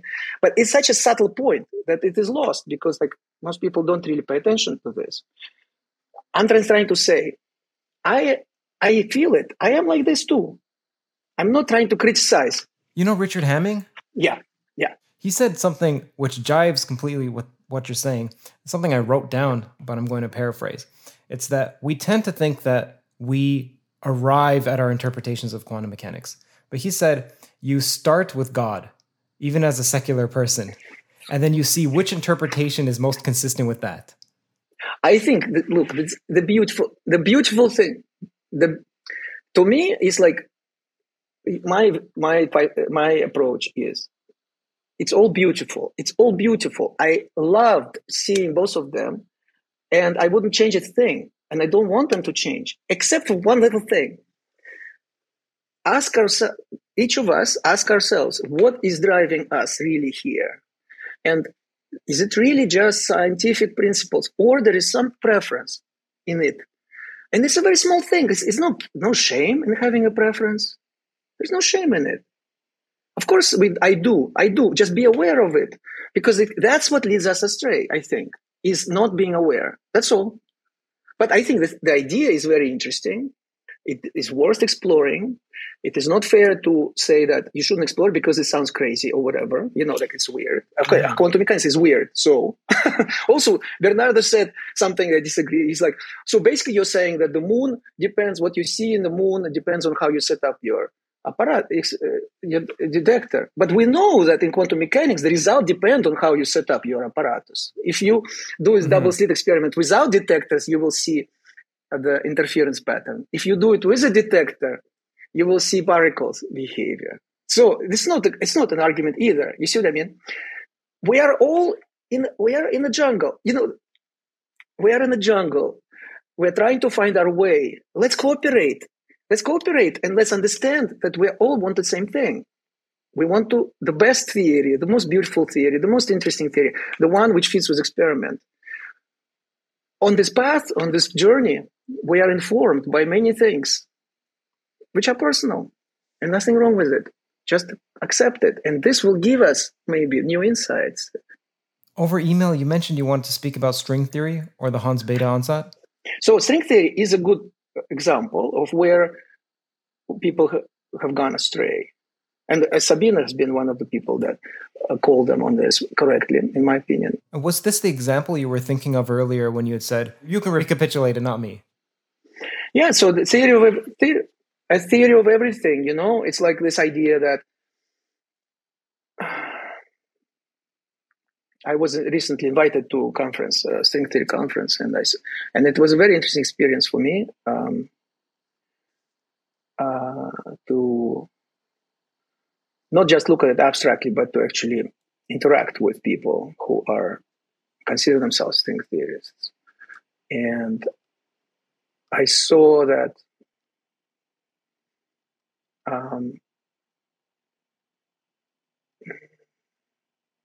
it's not very healthy kind of situation where it's still not been acknowledged by... A bit too much hubris? Not hubris. I think it's more like unwillingness to accept responsibility. Which is, again, totally human, like it's hard. When was the last time I accepted responsibility? So maybe I will start with myself. I am not a string theorist. I've never been a string theorist. But I have collaborated, for example, with Edward Witten, whom I greatly respect. And yes, I found it over the years very useful to drop the names and say, I collaborate with Witten. I know something about string theory because when I talk to my non-science friends. So also in Love and Math, I talk about string theory, but I'm kind of trying to be diplomatic about it. That it's great for mathematics and physically it hasn't quite worked, but maybe. The fact of the matter is that the original promise of string theory, which was to describe this universe by using a theory which starts out in 10 dimensions of space-time, has not worked out. And nobody knows how, in principle, it could work. And it's already been a situation for at least 10 years. Yet, this is not acknowledged. And how can you move forward and achieve greatness if you're still pretending that your original program is somehow... If you're not acknowledging that your original program failed? It's just a kind of like a simple question, at the human level, not even scientific level. I did not see that. And I saw young people, very brilliant, but confused because their elders are not giving them proper guidance. That's my impression. I may be wrong. I may be completely off base here. But I sensed that they're already not doing string theory proper. So very few talks were about string theory actually proper. And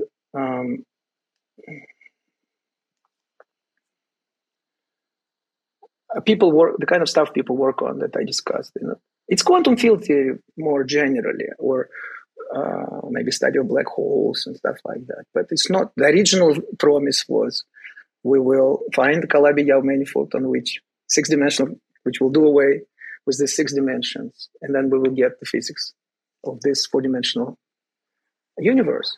It has not worked out and nobody knows how to do it, apart from some ideas of what's called landscape, this multiverse and so on, which I think a lot of people find problematic, right?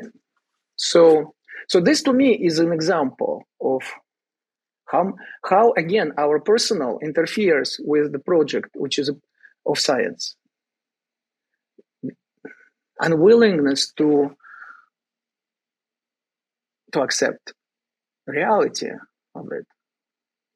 It doesn't mean that the people should be, I'm not saying, nobody needs to be punished. No one needs to be punished. I understand. So what is a string theorist to do? When you say acknowledge, what is the goal? Is it Ed Witten writes an article? Is it he goes on a podium? Is it he sends an email out? And then what happens afterward? What does a string theorist do after one spends 4 decades, 5 decades studying it and then says, this wasn't fruitful? But then are they going to continue studying it for the next decade? I'll tell you what not to do. Okay, how about this? Let me start with that simpler thing. So this was a post that Not Even Wrong blog by Peter Voigt. Peter Voigt was one of the early critics. He's coming on the podcast in a couple of weeks. Oh, yeah? Actually, yeah. No, he's great. Yeah, he's great, and he was very brave because I do remember what happened. He was one of the lone voices. He and Lee Smolin at the time were basically the only voices. Also, and they were ostracized. They were ostracized. They were criticized, like they were stupid. They didn't understand, you know. Mm-hmm. And for instance, how about an apology, or at least acknowledgement? Okay, so maybe he was not so stupid after all, Peter Voigt or Lee Smolin. Maybe actually they were saying something which was meaningful. How about that? But also, like, I'm looking here. So in August of 19, there's a video discussion about supergravity and so on. And there's a quote here. So I haven't actually watched the video, but I trust that Peter Voigt transcribed it correctly. Andy Strominger, who is a Harvard professor and one of the leaders of string theory, a man I greatly respect, of course, he's a great scientist. Here's what he said. I think that the idea that people were excited about back in 1985 was really a small thing. That's the idea of describing the physics of this universe from string theory. So he says, it was really a small thing. To kind of complete a table that you put down at the beginning of the spectrum of particles. Who cares about that, right? So except how much resources were taken to fulfill this promise, right? That was a big promise. And that was the idea because of which string theorists used to say it's the only game in town. If you want to do theoretical physics, you better come to us because nobody else is doing anything interesting, right? So now in 2019, we hear from one of the leaders, I think that this idea was actually a really small thing. Okay. We didn't do that. We didn't predict new things that were going to be measured at the Large Hadron Collider. But what has happened is so much more exciting than our original vision. We are getting little hints of a radical new view of the nature of space and time, in which it really just is an approximate concept emergent from something deeper that is really, really more exciting. Okay? So, in other words, first of all, correct, the beautiful ideas came out of string theory. But that was not the original promise of string theory. The original promise was to describe the physics of this universe, unify all forces of nature, the three forces, electromagnetic, strong, and weak, described by the Standard Model, and the quantum theory of gravity. This has not happened.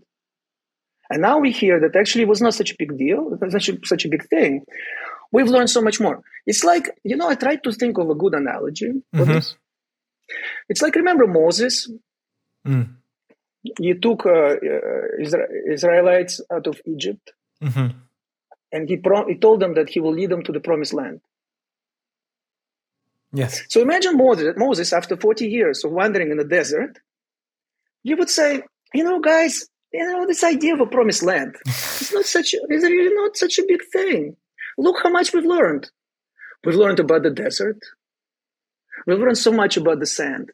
That's a great analogy. Who cares about the promised land? What do you think would people say to him? And yet here we are. This is called, by the way, people call, you mentioned this expression, moving the goalposts. This is not moving goalposts. This is going to a different stadium. It's starting to play a different game. Like you used to play soccer at one stadium, then you go to another stadium, you start playing baseball, and you say, no, we are playing soccer. We're still playing soccer. Yes. Stating that your original goal is not meaningful. It did not work out. How about just starting with that? It did not work out unequivocally, not by saying in the next 10 years, I saw a great video. I don't know if you know this channel.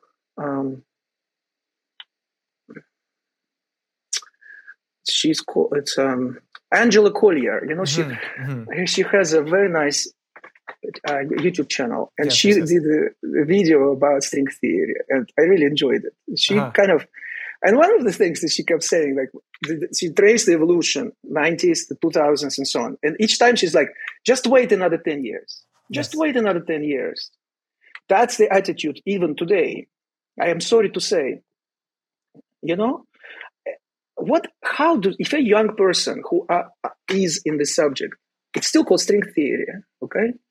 You will go to conference in string theory, and maybe 20% of the talks are about string theory. The rest is about other things. People are already doing other things. It's like, in the Soviet Union, when I was growing up, before Gorbachev, like 80s, early 80s, everybody already did not believe in the ideology. They did their own thing. But people were still trapped. Because the official ideology, the official party line is this. So you have to somehow accommodate it. So for instance, if you work in history of social science, you always preface every article you write with the great Comrade Lenin said this, things like that. What a liberation it is when you don't have to do it anymore. Wait, so in this analogy, what would be the equivalent of praising Lenin or Marx? Because when you go to a string conference, it's not like you're saying, hey, string theory is great, now here's my talk. The string theory somehow is still true. It's still trying to search, still trying to describe this universe. It's not, because, well, there are some people trying, but there's so many, at least say that it did not work out the way we expected, okay? People thought, and I also understand, to be carried away as a human being, it's natural. The theory is beautiful. And I have to say also very strongly that it has impacted mathematics in incredibly powerful ways. For instance, what Stromius talks about is real. The idea of emergence of space-time.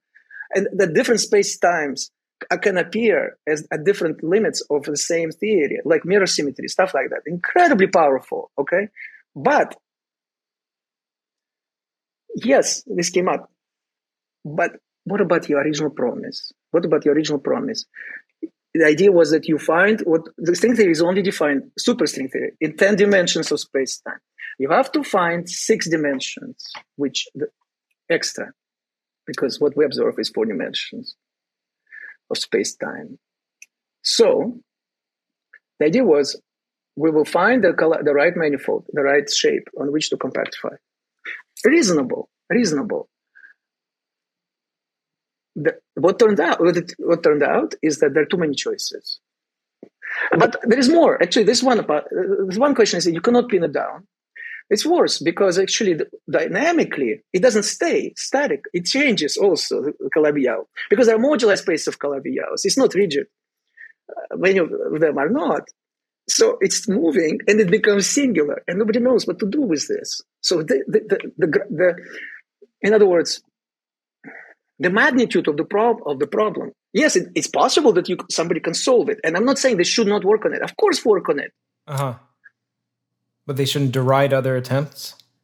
But they were extremely heavy-handed. There's no question. Like in the same blog of Peter Voigt, I suggest people to read a testimony from David E. Kaplan. He gave an interview. It's a post from October 22. It's a devastating testimony of someone who was not a string theorist in the heyday of string theory and what he felt about it. How many others felt the same way? Not to acknowledge it, not to admit that this would happen.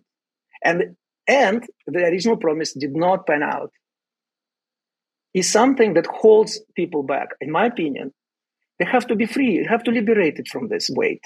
And the only people who can do it are the leaders of the theory. And it doesn't take much. It just opened the door a little bit for the possibility that our original project did not work out. Let's see what we can make out of what we have. How do you think Ed Witten would respond if he heard what you said? You've collaborated with him. You're part of that community or adjacent to that community. I'm adjacent, and I have been paying lip service to this community, I have to admit. So in the interest of following my own admonition of like, what is Edward's, and meaning Edward Frenkel, not Edward Witten, what is Edward Frenkel's involvement? I was never a string theorist, but I paid lip service because it was convenient to me. It was nice for me to feel that I am collaborating with such great physicists. That I would write in Love and Math that, yeah, who knows, maybe they will find this collab. Yeah, when I knew full well that it seems way more. Oh, I didn't know that. I didn't say it put in these words, but I was kind of giving the validity, even in principle, kind of paying lip service to it. Okay, so maybe not yet, but then as this woman who has Angela, said, you wait in the next 10 years. So I was kind of giving lip service to it, you see. That's my contribution, and which I see now was unhelpful. And I am grateful that there were people like Peter Voigt and Lee Smolin and Sabine Hossenfelder as well, who were principled about it. Eric Weinstein as well. Eric Weinstein, yes, absolutely. Eric Weinstein, who said this for many years. They had a principled approach to it. And it's always like this, because you don't want to say, because you don't want to offend anybody. I understand. But at some point, you ask, what is the interest of the community as opposed to the interest of a single human being or a few individuals? Yeah. How do you think the leaders would react to what you just said? Let's find out. Forward this to Ed. Look, I respect, I want to say, I respect all the people. I just want to say I respect, and I think they're brilliant.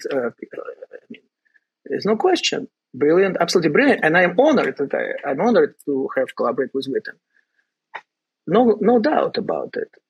We're talking here about not so much about science involved, but a human element. Somehow it became the theme of our conversation. So I kind of felt that this would be appropriate, because also it's one theory which which sold itself as a theory of everything. Yeah. And so now, 40 years later, after 40 years wandering in the desert, we hear that actually this promised land is not a big deal. That's not how you deal with this. That's not. We've seen that happen in history. It is detrimental. It puts a burden on young people who are trapped in this narrative. Even if they're already doing stuff which is outside of the purview of string theory. But it be much more healthy, in my opinion, only. In my opinion, having interacted. This is a recent opinion of yours now because you've given this talk at the Strings Conference? I have not spoken about this publicly, other than I tweeted a little bit about it. I was at the conference. I was invited to give a challenge talk about mathematical developments, and I put a lot of effort into it. I was very sincere. And I went there with an open mind. What I saw and experienced during this week, 5 days at this conference, was what led me to reconsider my position. And led me to speak about it now, say what I have just said. Because on the one hand, I saw brilliant young minds. Yes. On the other hand, I saw the leaders. And no hint from the leaders that somehow maybe we need to rebrand or pivot or evolve, Other than obfuscation. They didn't say that. But then I started researching these other quotes I found. I find it not very convincing. Does this strike a nerve with you? Because you also see a parallel with what happened to you when you were 16, which is this older generation leading astray the younger one. No, that's too loose of an analogy. Yeah. I don't know how you make this connection. No, of course it is. Of course. But because I put myself in the position of these young people. So, you know what I mean? So, yes, of course. But this only proves... I'm not saying that makes it irrelevant or that it impacts the power of it. But see, I am aware that my sensitivity of this, that I care. Like other people maybe wouldn't care. So, okay, you invite to some conference, you go and speak, and okay, you feel some of that energy, so to speak, But okay, it's not your job, so just go and do your thing. Yet, I somehow feel compelled to say this, right? Why? I know why. I'm sensitive to this thing. And so you're also able to observe it, much like people who advocate for breast cancer research. Maybe someone who was close to them was affected. Doesn't mean breast cancer, you shouldn't invest in it just because you have a personal motivation. No, I'm able to see it. I'm able to feel it. Now, before we go, something else that you mentioned on the Lex program, and you didn't say that it was a large problem in math, but the problem of sometimes not giving credit where credit is due. And you've seen this happen a couple times. And you mentioned that in other fields there's some unset ethical rules, but in math there isn't, or maybe in physics. Do you mind expounding on that? Well, it's again integrity and but it's a human community. So this is the thing. This is the thing which I think is at the root of it. Is we like to think that we are this impartial arbiters of pure science and that we're driven purely by the interest of science. And I have no doubt that we would like to, I aspire to be like that. To what extent we actually can is not clear to me. By observing myself, first of all. And so my suggestion is that it's like, Aldous Huxley talked about the idea about power, that we have to have restrictions on power. And we gave an interview to on CBS. It's a beautiful video. And the interviewer, Mike Wallace, is a great journalist. It's really fantastic. Like he's smoking a cigarette, it's like in the 50s. And he says, why do we have to put? He says, because the whole point is that power is dangerous. It's because people can succumb to the temptation of power. That's why you have to restrict it. That's the whole point. Because the idea that somehow unrestricted power can be good for anyone has been repudiated and disproved by centuries and millennia of human history. And it's the same, I think, with the idea of, that somehow my personal preferences are not involved in what I do in science. Today, we have discussed several examples of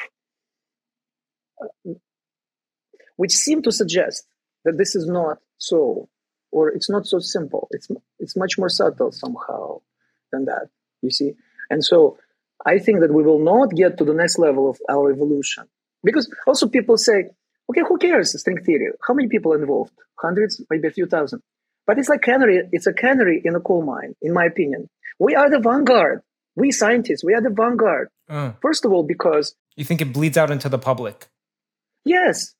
Because people unconsciously, they feel it. And actually, Angela Collier, she makes this point. She actually says people felt that they were lied to with string theory, and now they are fed up with physics. They don't want, they said, you lied to us.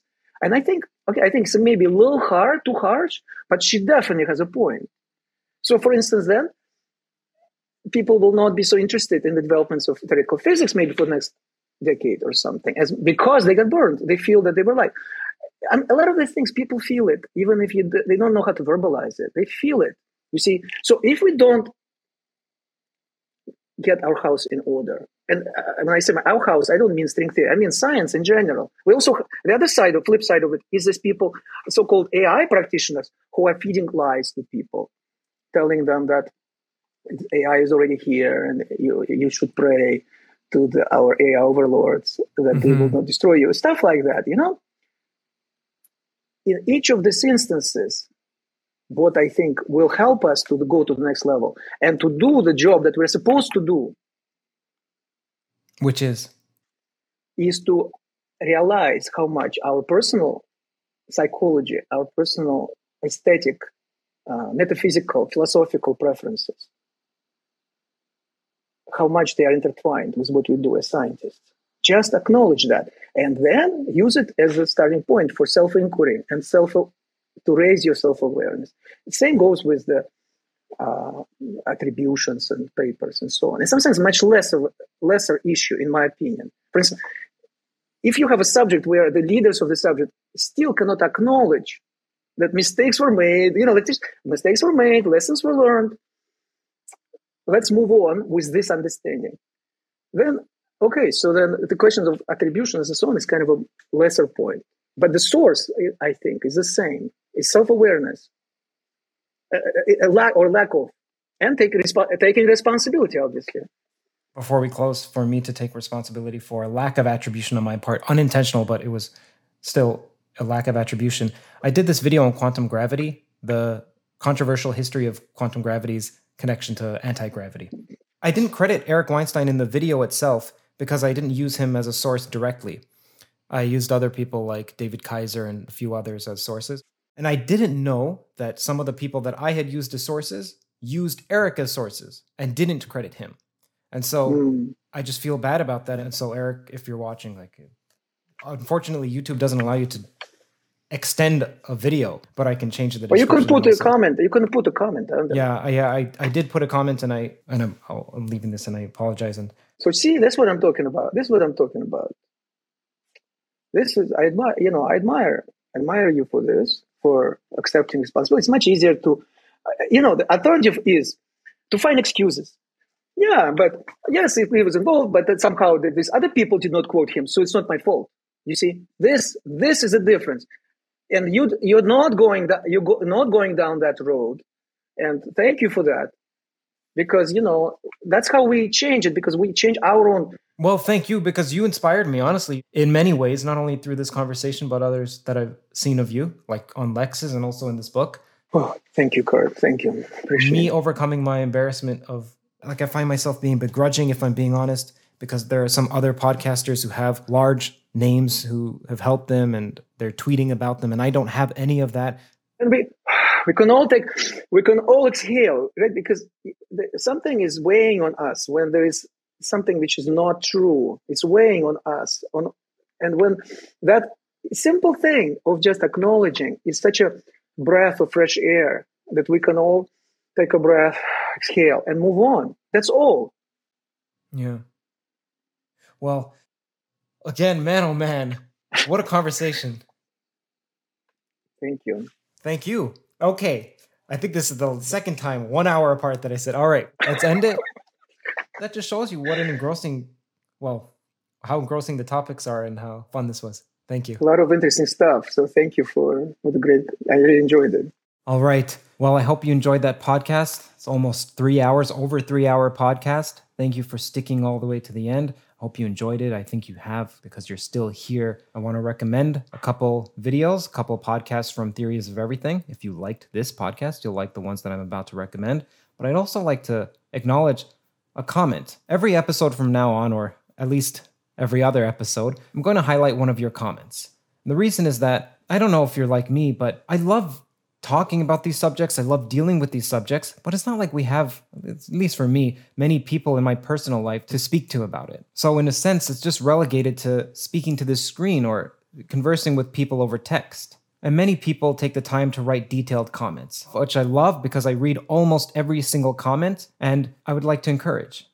This comment comes from user Bijou with the pseudonym Achronon Master, and it's on the Carlo Rovelli clip called There's No Wave Function of the Universe that will be linked in the description. Bijou says, one way of viewing quantum mechanics is as a measurement theory. To measure the universe, you really have to be outside the universe. So yes, in that sense, you could have a wave function of the universe, but it would do you no good. By definition, if you're external and conducting measurements, you'd be interacting with the system. So you'd not be truly separate from the system. You'd be at least coupled to it by whatever means you have for making the measurement. So in that sense, there could not literally be the universe, quote unquote. I do like aspects of relational quantum mechanics. The trouble is, RQM is like the mother of all bootstraps. Something, in brackets, Rovelli's God, and I know he considers himself atheistic, which is not a scientific stance, so whatever, has to be absolute for everything else to gauge off of, so to speak. Okay, you can read the rest of the comment by going to that video. You'll see, and I didn't plan this, that there's even a reference to the interpretations of quantum mechanics having to do with our conception of God, or even the lack of God, and reasoning backward from these prejudicial axioms, rather than what we think of, which is, hey, I'm this rational being, I'm going to reason forward to my interpretation or to my conclusions. Now, if you liked this episode, then you'll enjoy the Bernardo Kastrup solo episode. That's somewhere on screen here, and it'll also be in the description, as well as the Sabine Hassenfelder interview with Bernardo Kastrup, where they talk about superdeterminism. Clip that was just mentioned with Carlo Rovelli will also be in the description, and the clip with Neil deGrasse Tyson that was alluded to about philosophy is quote-unquote useless, or that philosophy has little to contribute to modern-day physics and mathematics. Also, because Richard Borchards asked a question, you may not know this, but Richard Borchards was interviewed twice on Theories of Everything. Part 1 and Part 2 are linked in the description as well. Thank you so much for your viewership, and I'm glad, or at least I hope, that you enjoyed this episode. The podcast is now concluded. Thank you for watching. If you haven't subscribed or clicked that like button, now would be a great time to do so, as each subscribe and like helps YouTube push this content to more people. You should also know that there's a remarkably active Discord and subreddit for Theories of Everything, where people explicate toes, disagree respectfully about theories, and build as a community our own toes. Links to both are in the description. Also, I recently found out that external links count plenty toward the algorithm, which means that when you share on Twitter, on Facebook, on Reddit, etc., it shows YouTube that people are talking about this outside of YouTube, which in turn greatly aids the distribution on YouTube as well.